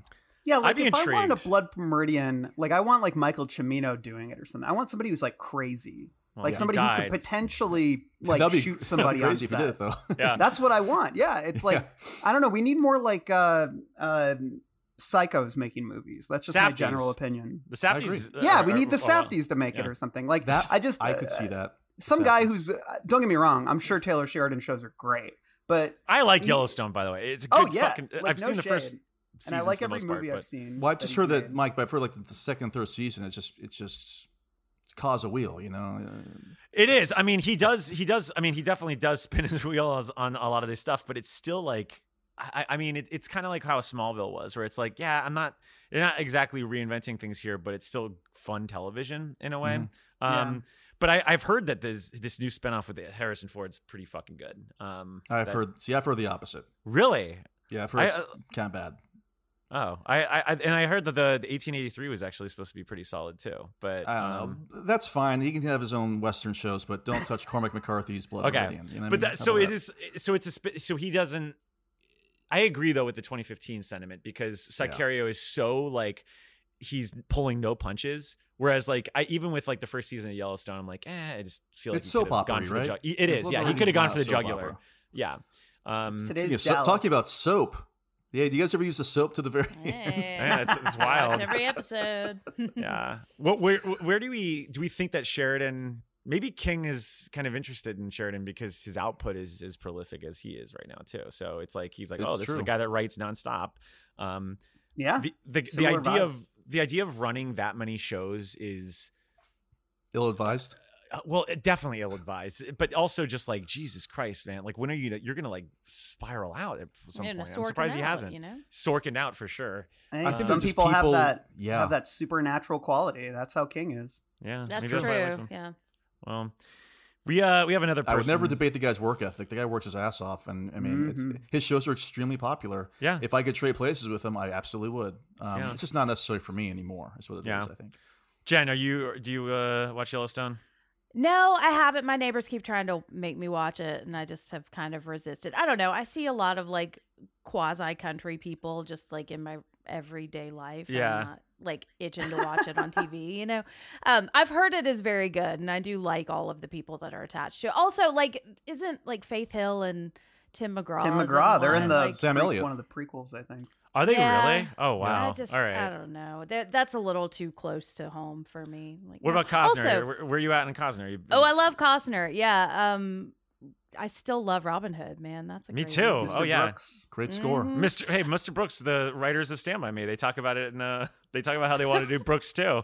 Okay, Yeah. I got to ask about Cormac McCarthy because I read what's the one that's really, really The sad? Road? The Road. I read The Road and I loved it, but like he doesn't use quotation marks, right? And he it still like does not. No, broke my brain. So like I haven't read Blood Meridian because I tried to read No Country for Old Men and I couldn't handle it. You know? I will say, Jen, like I love The Road and No Country and All the Pretty Horses and Blood Meridian, but as much as I love those books, I still do not understand why he doesn't use quotation marks. And I'm sure I'm sure there's classes out there as to why he doesn't do it, but come on. Because it does take you longer to read it because your brain is why trained he a certain doesn't? way. Because he doesn't have to. That's true. Yeah, he can't. Nobody's fucking making right. him do anything. Oh, God. Although, you know, because I'm always the one that was like, yeah, the italics didn't bother me because I listened to it. So I guess I should just listen to these books because then it wouldn't matter, you know? I guess. It would be, it would be really challenging, though, is that his most recent book that just came out, Stella Maris, it's in transcript form. It's an interview that takes place. And there's still no quotation marks. So it's just like, if you miss one line, you're just like, is this the doctor or the patient? Are there colons? Oh no, it's I can't even imagine an audiobook on it. It would be a nightmare. Yeah. But, well, let the folks that are doing the audiobooks, like who do they get? Like Faith Hill for Blood Meridian. Tim McGraw. Tim McGraw. You know, is he coming in for that? No, you know what they could do? They could do Tim McGraw and Faith Hill to do Stella Maris because the doctor's a man, and then not Stella Maris, but the patient is a woman. And they can sing the whole thing. That'd be cool. Yeah. Well, you know, the internet would love that. Well, if it did happen, we'd certainly hear about it in the next place that we want to go to each month, which is Hollywood King, baby.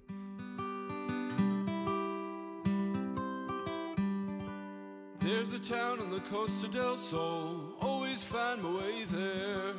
There's a place that they call Tommaso, always find my way there. People there are forever young, and they toast to each other's love each and every night. So not a lot to discuss except for one story, and one story that we in our Discord, which by the way you can join by Randall. What was the website you had again? That was for Patreon.com/thebarons. Yes, 24/7 Discord community, and let me just say, as someone who monitors this Discord all the time, so if you are on that Discord, know that I could be watching. I'm on there will say all the time. All the time. Well, I you might are be commenting, but I'm on there all the time. Oh yeah, well, I'm watching. I'm watching. For sure. That this story that broke in December, which we haven't talked about officially on this podcast yet, has been the talk of the town, the talk of Hollywood, the talk of our Discord, and it's Mike Flanagan and the Dark Tower. He, it's as predicted, he wants to develop a Dark Tower series, and he wants to, make it possibly as a part of his new deal with Amazon Studios. Apparently he's written a pilot, according to his interview with Deadline. He wants the series to run at least 5 seasons and hopes to break into a few feature films as the story unfolds, because that clearly worked for Ron Howard. Where are we at here? I mean, do we see this even happening? Are we Dark Towered out? I mean, Randall, I think you said something in one of the threads where you're just like, I'm done. Well, first off, if anyone can make it happen, I think it's him, because Mike Flanagan is extremely good at starting things and finishing them, which I agree is with that. Yeah, one of the best things best qualities an artist can have. He makes all the things he promises to make, and usually with pretty good quality. I think, and he's very driven. He's obviously very reverent to King. He's behind the Gerald's Game adaptation. He's behind the Dr. Sleep adaptation.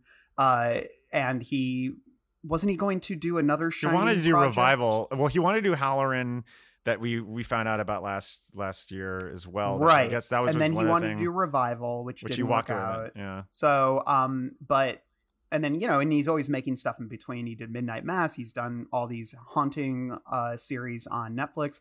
And he's got another one. He's got, Fall of the House of Usher. Yeah. And he's and he did Midnight Club. I think he was just a producer on that, but I know he was pretty involved. And he's got to deal with Amazon now. So he's got probably even more money. Although I don't know, Netflix is pretty generous. So yeah, I don't know. Dark Tower for me, I also just read the last 3 and talked about them for a collected, 11 hours or something. So I'm a little Dark Towered out. And I think where I land after, engaging with all of those things, and also considering the Nicolas Arcel movie from a few years ago, and the What If of Glenn Mazzara. Yeah, the shuttered pilot that Glenn Mazzara made, which is so good. We discussed on this podcast, and we also interviewed him on the Patreon. So check that out. And we really liked that pilot, which was essentially beginning the story with Wizard and Glass. And we thought it was a really good pilot, young Roland. But, I think looking at those combined with my revisitation of the Tower, I think I sort of realize I don't want to see it made. Mm-hmm. I don't think it's... the thing about Flanagan is he makes the unfilmable King books. He does. And he makes them, and he makes them with really clever, inventive ideas. He clearly likes the challenge. Yeah. Yeah. So, like I said, if anyone can do it, it's him. But I don't want it, and it has to do partly with it being the Tower and me thinking it's kind of unadaptable and that we don't need it, and also to do with Flanagan himself, which. I certainly don't think he's a bad director, but I have some thoughts I can share in a little bit when we talk about him more specifically. Yeah. But yeah, so I would say that I was not thrilled with the news, but I also have been in Towerland for many months. So, what about you, Justo? I know you're all gung ho. This to me, I'm definitely a Towerhead of, I guess, the 4 of us for sure. It's funny you say that the unfilmable. I think that especially those first 4. Even 5 almost read like you're reading a movie in some ways, especially the way the action unfolds. Mm-hmm. This to me is honestly my Lord of the Rings. Of all the material out there that I would like to see adapted, this is the one. Mm-hmm. This is easily the one. And so as grateful as I am that we had the opportunity to see the Glenn Mazzara pilot, God, it was like a tease, right? Because it is a tease. That's it. And not only that was that it, but how many people were ever going to even see that pilot? I know. And we were fortunate enough to be the ones. I really want to see the Dark Tower adapted, and it's happened. It's kind of happened, and I do feel like before I'm dead, God willing, it will happen. Like you said, Randall, Mike Flanagan, he's a go-getter, and I feel like with this deal, I'm sure that a big part of this deal, if not, signed, sealed, delivered, was, hey, by the way, I'm probably going to really want to pursue this, and I'm sure they're probably like, okay, let's see what happens. But It's so strange. I would be extremely excited about Dark Tower series. Honestly, at this point, I'm not even sure if I've made my feelings really known about Mike Flanagan a lot on the pod or just in our text threads. Well, hold that. Okay, I'll hold that. I'll hold that. But no, Yeah. do I see it happening? Yes. Wow. All right. And am I hyped? Complicated. Yeah. How about that? Alec There you go. Baldwin. There's my long answer. Meryl Streep, Steve Martin. Miami Blues. I think John Krasinski, the Tom Clancy hero himself, is in it.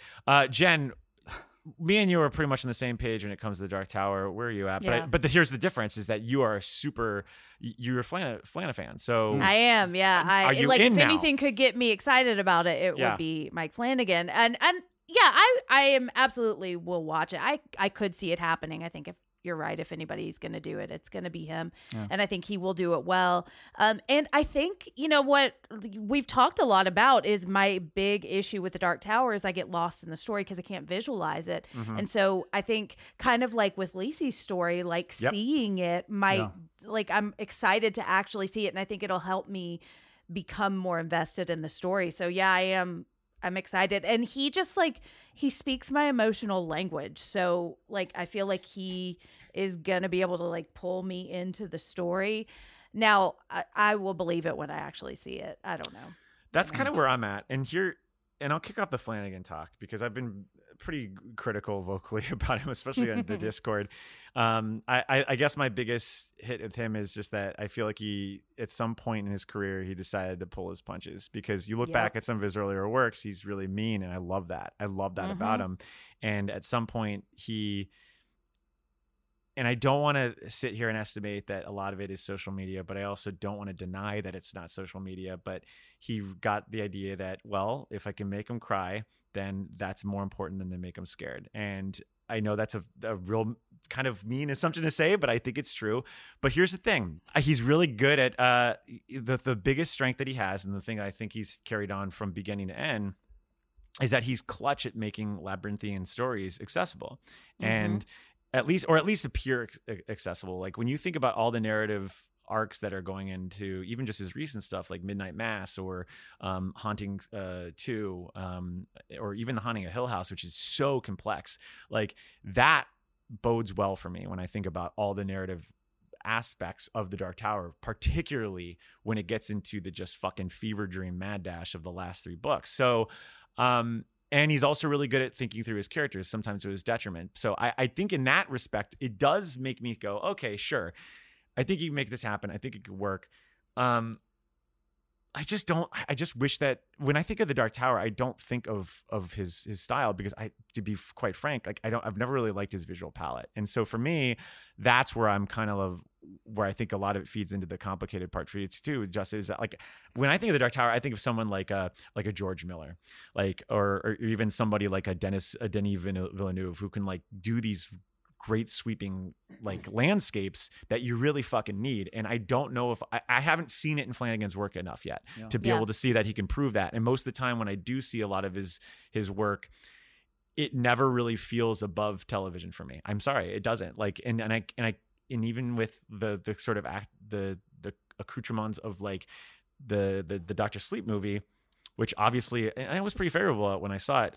Not so favorable on repeat watches, but the style of that, a lot of it is oh, okay, cool, Kubrick stuff. And then when it gets into his own flair, it kind of leans into this sort of gray-green atmosphere that seems almost claustrophobic in a way. And I don't associate that with the Tower. I associate the Tower of almost having agoraphobia of feelings of oh my God, there's so much space.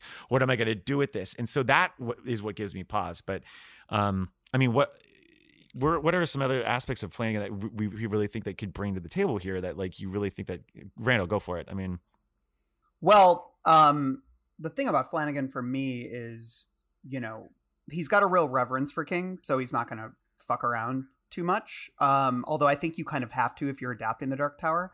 He's a really strong plotter, and he knows how to structure and build story, which is, I think, what really I've always responded to about his work is that, I don't know, he knows how to pace something out, and he knows how to deliver. That's why I think he's taken to TV so well. He knows how to like end an episode, know?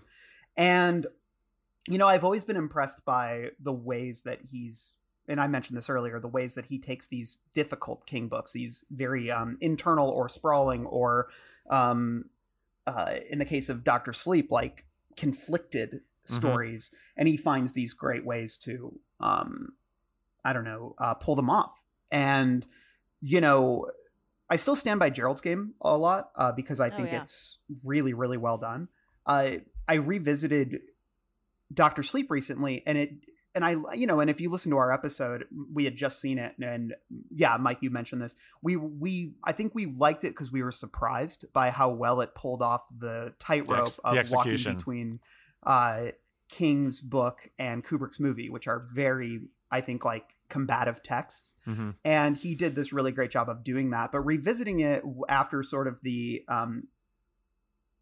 when I was so impressed with what he did, the movie itself for me past the first half hour really doesn't work for me. And I think some of it has to do with a lack of personality. And you mentioned that with like his visual palette. And I think that there is almost a flattening effect in terms of like, there's a flat aspect to the way the movie looks. And I think you have this moment in Dr. Sleep where you see this footage from Kubrick's Shining, or you get these iconic images from Kubrick's Shining. And then when you juxtapose them against against Dr. Sleep, you realize sort of just how much weaker it is. And, and I realized how much credit I was giving it for reasons that didn't really have anything to do with the actual filmmaking. And I agree with you. I mean, if I was going to see The Tower, I'd want to see it with somebody like George Miller. I mean, even somebody like Nicholas Winding Refn, these people who work in big emotion, well, not big emotions, but like spectacle. Spectacle is the word I'm looking for. And I don't associate Flanagan with spectacle. But furthermore, I think you mentioned that there's this softening with Flanagan, and I agree with that. And I think, and this is a personal taste issue, and I know, Jen, you'll have great reasons to combat what we're saying here.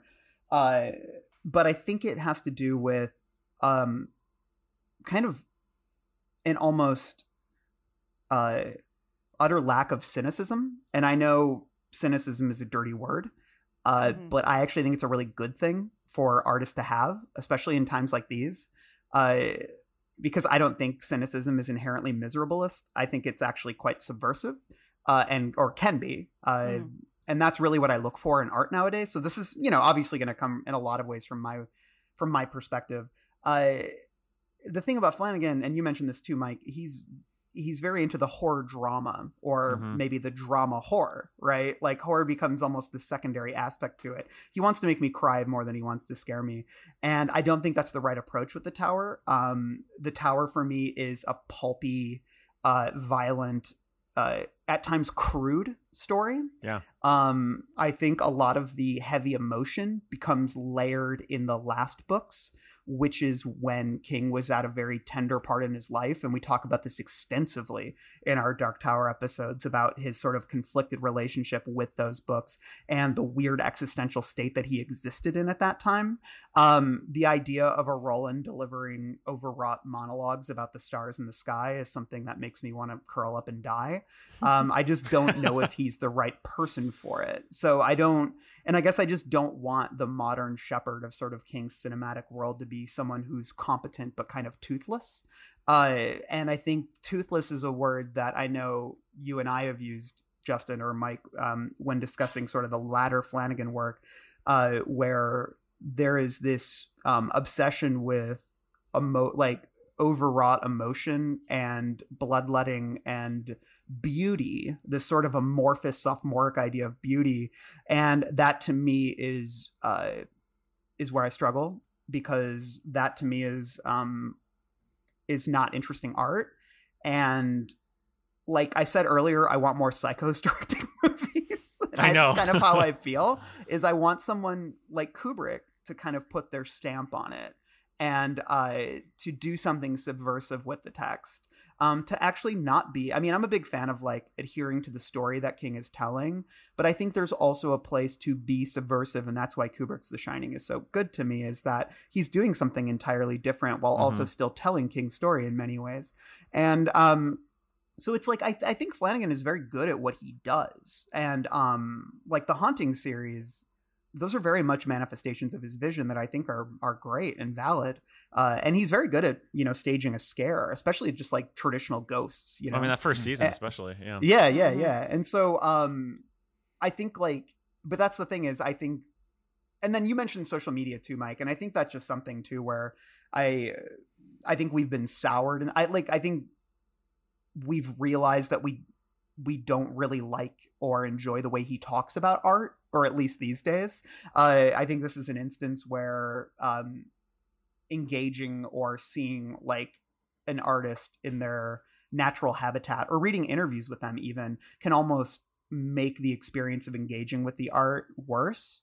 And again, it's no shade to him at all. It's just like our personal tastes. But I think that, and then also like his, and Jen, you're not part of this, but like his fandom is kind of that part of that kind of part of modern fandom, like the Everything Everywhere All at Once people, or the Ted Lasso people, where they just make their entire identity like loving this person, and then if somebody criticizes it, they like scream at them on Twitter.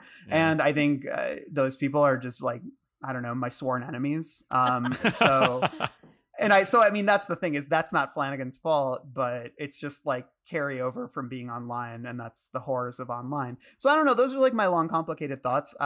If it comes out, I'll certainly watch it, but I will just say that this didn't seem like a natural fit to me. And yeah, so I guess that's where I'm at. How dare you? I'm just kidding. I'll take it. No, I'm kidding. All right, Frost Nixon, Adams Colburn. Your point, Adams? No, I actually agree with you on a lot of that. Like, and I think that he finally gave me a cavity with the Midnight Club. That was where it was like, this is too sentimental for me. I mean, there are things about that I enjoyed, but I don't want to say it's like smelling or like reading too much of your own press, but I get a little bit of that sense where there was this feeling of like can do no wrongness, and I think it kind of bit him with the Midnight Club, And what's interesting to me is like, I think you're right. There's a visual palette that he has, and it's very grounded, and it's really domestic, and it's very like family drama-ish. And I think that is what I really love about a lot of the stories that he's telling. But that to me is not what the Dark Tower is. And again, I'm not a huge Dark Tower head, so I'm not an expert on the story. And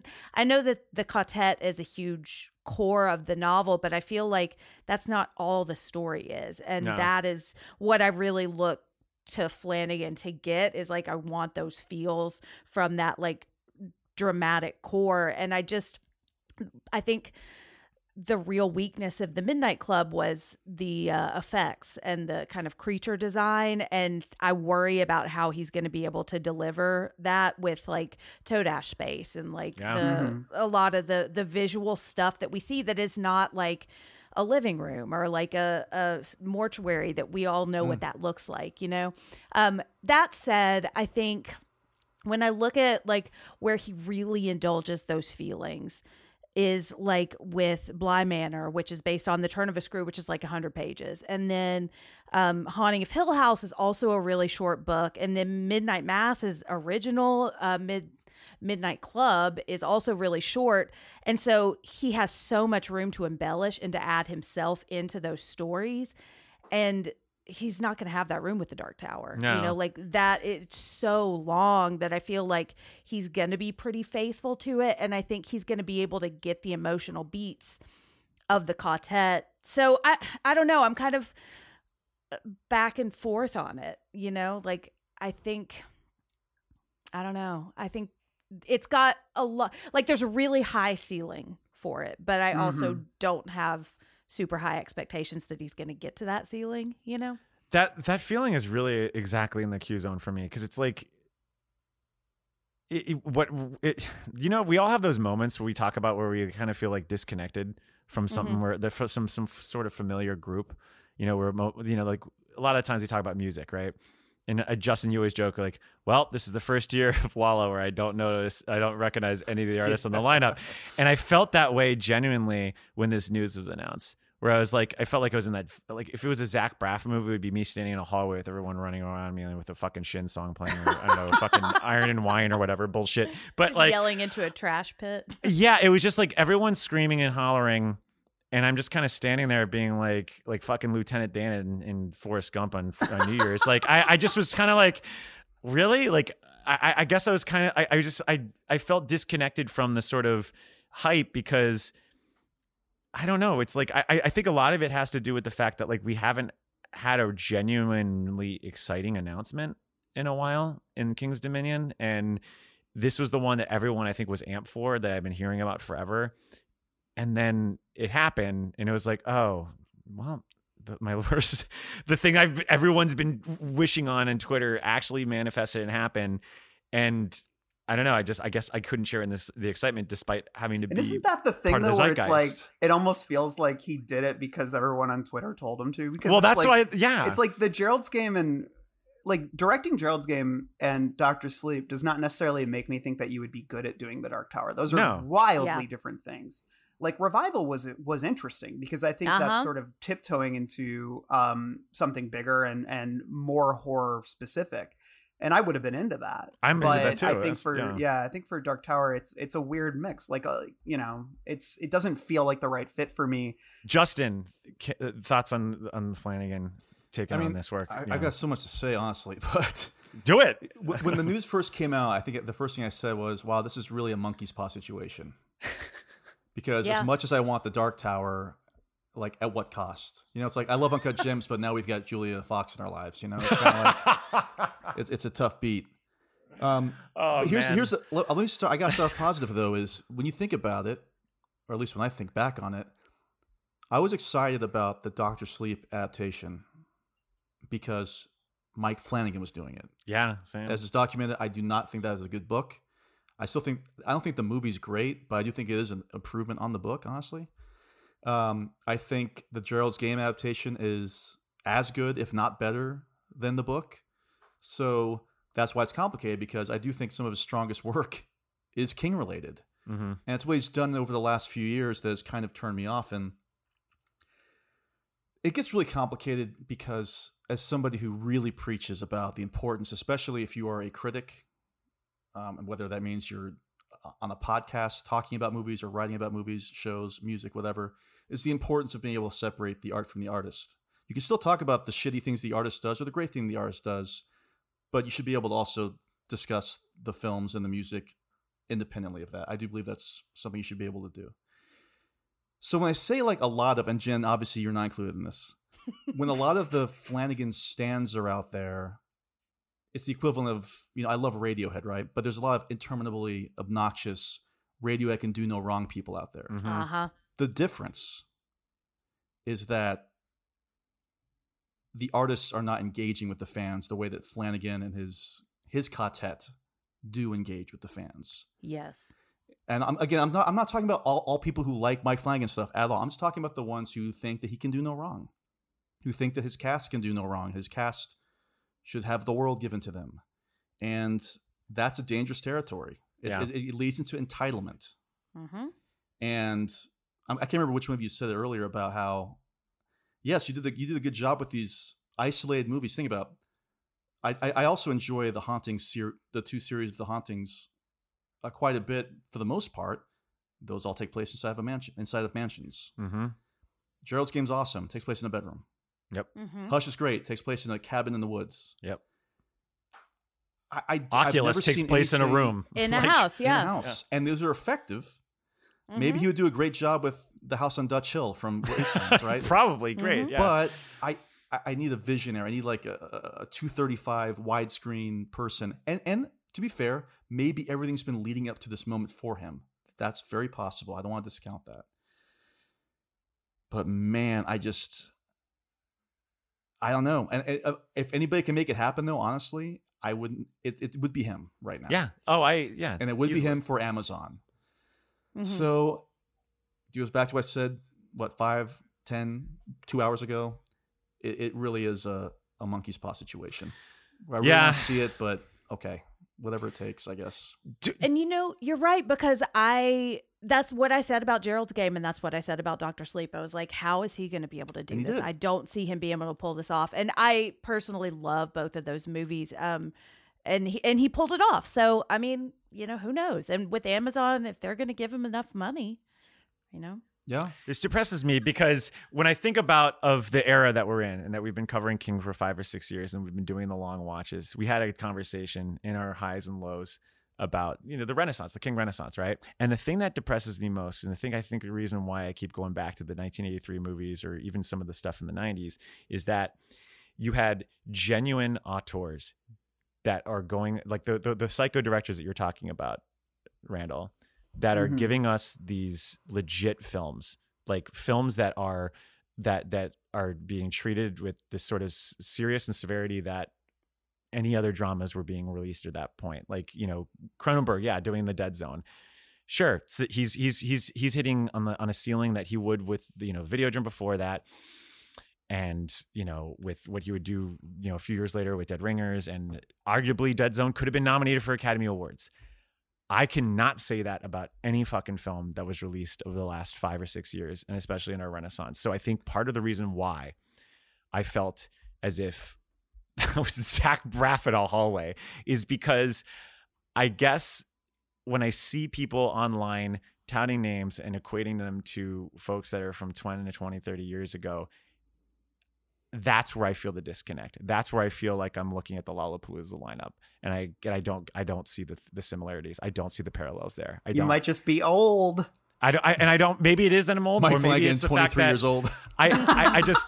I guess I just have different expectations for filming, or that there's differences in auteurs these days. I just don't know. Like we just covered the Mist, right? And I bemoan the fact that it's a prestige monster movie, and I said that because I can't think of anything in King's Dominion that comes close to that level of filmmaking since then. I loved it. Well, I loved 1922. I thought that and I appreciate Gerald's Game, and I think that the Dr. Sleep was a great swing there, but I just don't share the excitement of this current era that I did, that we were able to do growing up, or even looking back at some of these movies. Like, I just don't think we're getting the severity and the depth and the sort of level of quality even that we had in those runs 10, 20, 30 years ago. So I think, Mike, this is why I think all of us were excited about the potential of Lynn Ramsey doing The Girl Who Loved Tom Gordon. 100%. Because that would be somebody who has a specific vision and would kind of go down the cynical route, Randall, with her, the two movies. Yeah. And also two movies that she's made, Yeah, like taking a pretty simple story. Yeah. And with that, and we've seen her work, we know she could make magic with that. Yeah. But they're not making a Stephen King. It's like what you said, Randall, earlier. They're not like about Kubrick. They're not making a Stephen King movie. They're making a movie. Yeah. Mm-hmm. And I don't know how many. I think the only one I can think of the last 5 or 6 years that comes close to that is maybe 1922. Like, strangely enough, I do think that's kind of an underrated movie at this point. I agree. Yeah. And I think when it comes to this, it's not like I need everything to be cynical necessarily. I think. But here's the thing. It's like you can't have the light without the dark. Like, I love Revival. But for those of you out there who have read it, that is a grim book with a pretty grim ending. It can't all be Revival. But at the same time, it can't all be Elevation. Yep, exactly. I need a balance out there. But I think that at this point in time, you do need to have somebody with a little bit more of, it's not even, like you said, Randall, it's not pessimism. It's almost like being a realist about things. I think that Lynn Ramsey could capture really good with The Girl Who Loved Tom Gordon, but I don't know if and I think cynicism is a word that can encompass a lot of different exactly. things. It's not just it's not black and white. It's not black and white. And I think it's I think it's like almost a bite, that exists, like the sharp edges. And I think that, that's what I think can give a movie a lot of texture. It's what makes Ari Aster Ari Aster. You know what I mean? Is that his movies kind of hurt, but they're also funny and they're also all these things, But like Elevation is a great example. That to me is like a perfect Flanagan. Oh, easily. Yeah, sure. Like he'd probably make it interesting. That's a great like pairing. And but so. Well, and I think you said flattening earlier, and I think there's it feels like Flanagan is just a very streaming director, like he works really well in streaming kind of platforms in the streaming medium. Yep. And so it feels like it's just kind of ongoing and it never quite reaches the end of anything, And so I think that's where I'm missing some of the big beats, Mm-hmm. Yeah.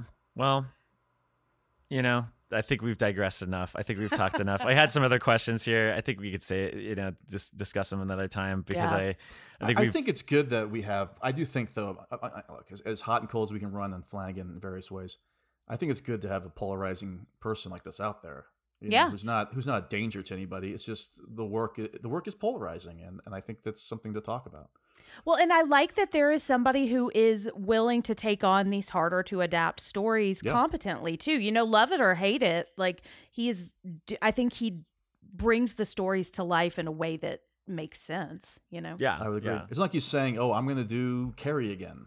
Exactly. He's really trying to do the stuff that, and I also have to say, we read about these great filmmakers and people who are in these movies who claim to be quote unquote big Stephen King fans. I don't doubt for a second that he is like in the top 1% of Stephen King fans in the world. Oh yeah. It has nothing to do with like he shouldn't direct this. It's just like I don't know if he's the right person to direct some of these projects. Yeah. It's almost like I don't want like Stephen King stans directing Stephen King all the time. That's where I'm at. That's though. true too though. Like that sometimes goes back to the Kubrick of it all. So. Yeah, like sometimes you want people who are going to get a little, I don't know, like I want my Werner Herzog Dark Tower where he's pointing guns at people's heads while they're filming it. Like that's more Klaus Kinski. I don't know. It's like give me just something like really. It'd be funny if this just didn't happen. People are like, wow, they really talked for an hour about. Well, Mike Flanagan saying that he would like to do a Dark Tower series. Well, everyone wanted our thoughts, and we gave our thoughts, and I'm excited to discuss the Dark Tower when we're not allowed screeners and have not invited to the press tour and everything else on that. So that'd be a fun episode fine. too to talk about like how do we manipulate friends. That it's like Deep Throat, like who gave us the screeners? Yeah. But anyway, the very top. This was fun. This is a great talk. Yeah. This put me in an excited mood for this year. I think we got to sink our teeth into a lot of hot takes here, and I'm a little burned. But bottom line, like we do every year, we got a big season with big books. What's new? Why don't we talk about this month? Randall, tell our constant listeners or constant readers or constant fans what they can expect from the Losers Club this month. Well, by this point, by the time this episode's out, our Shawshank commentary will be out, correct?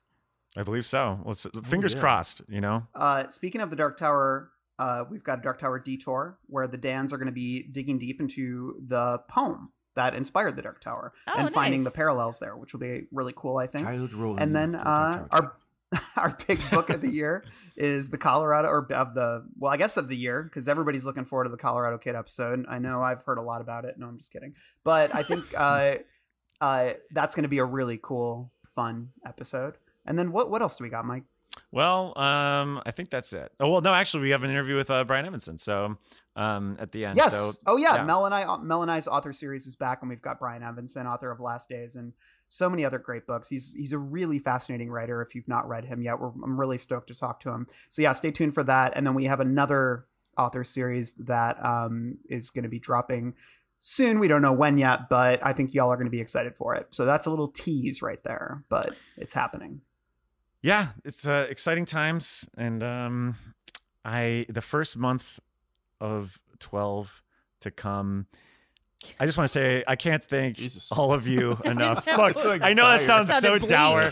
I just always honestly. Hey, look, now we could spoil it. every time we start a new season, it feels like the ending of the Dark Tower, where we're just like, all right, here we go again. And now we have the horn, and now we have this. God, it feels good to be able to talk about all this shit without having to worry about someone going like, well, there's spoilers on this episode. I'm sure somebody's 1-star review. Somebody will complain out there. They sure will. And you know what? It'll be great. Have fun. We are going to have fun. This is going to be an incredible year along the beam, because we certainly haven't broken it. And we'll be seeing you there with us over long days. And pleasant night. I got some hot friends. God, I got some hot friends. I got some hot friends. God, I got some hot friends. But you know you want somebody to treat you good. This is the end of our show. For now. Tune in next week. If you like our programming, consider searching for other bloody disgusting podcasts, such as Creepy, Horror Queers, The Boo Crew, SCP Archives, Nightlight, Margaret's Garden, and more.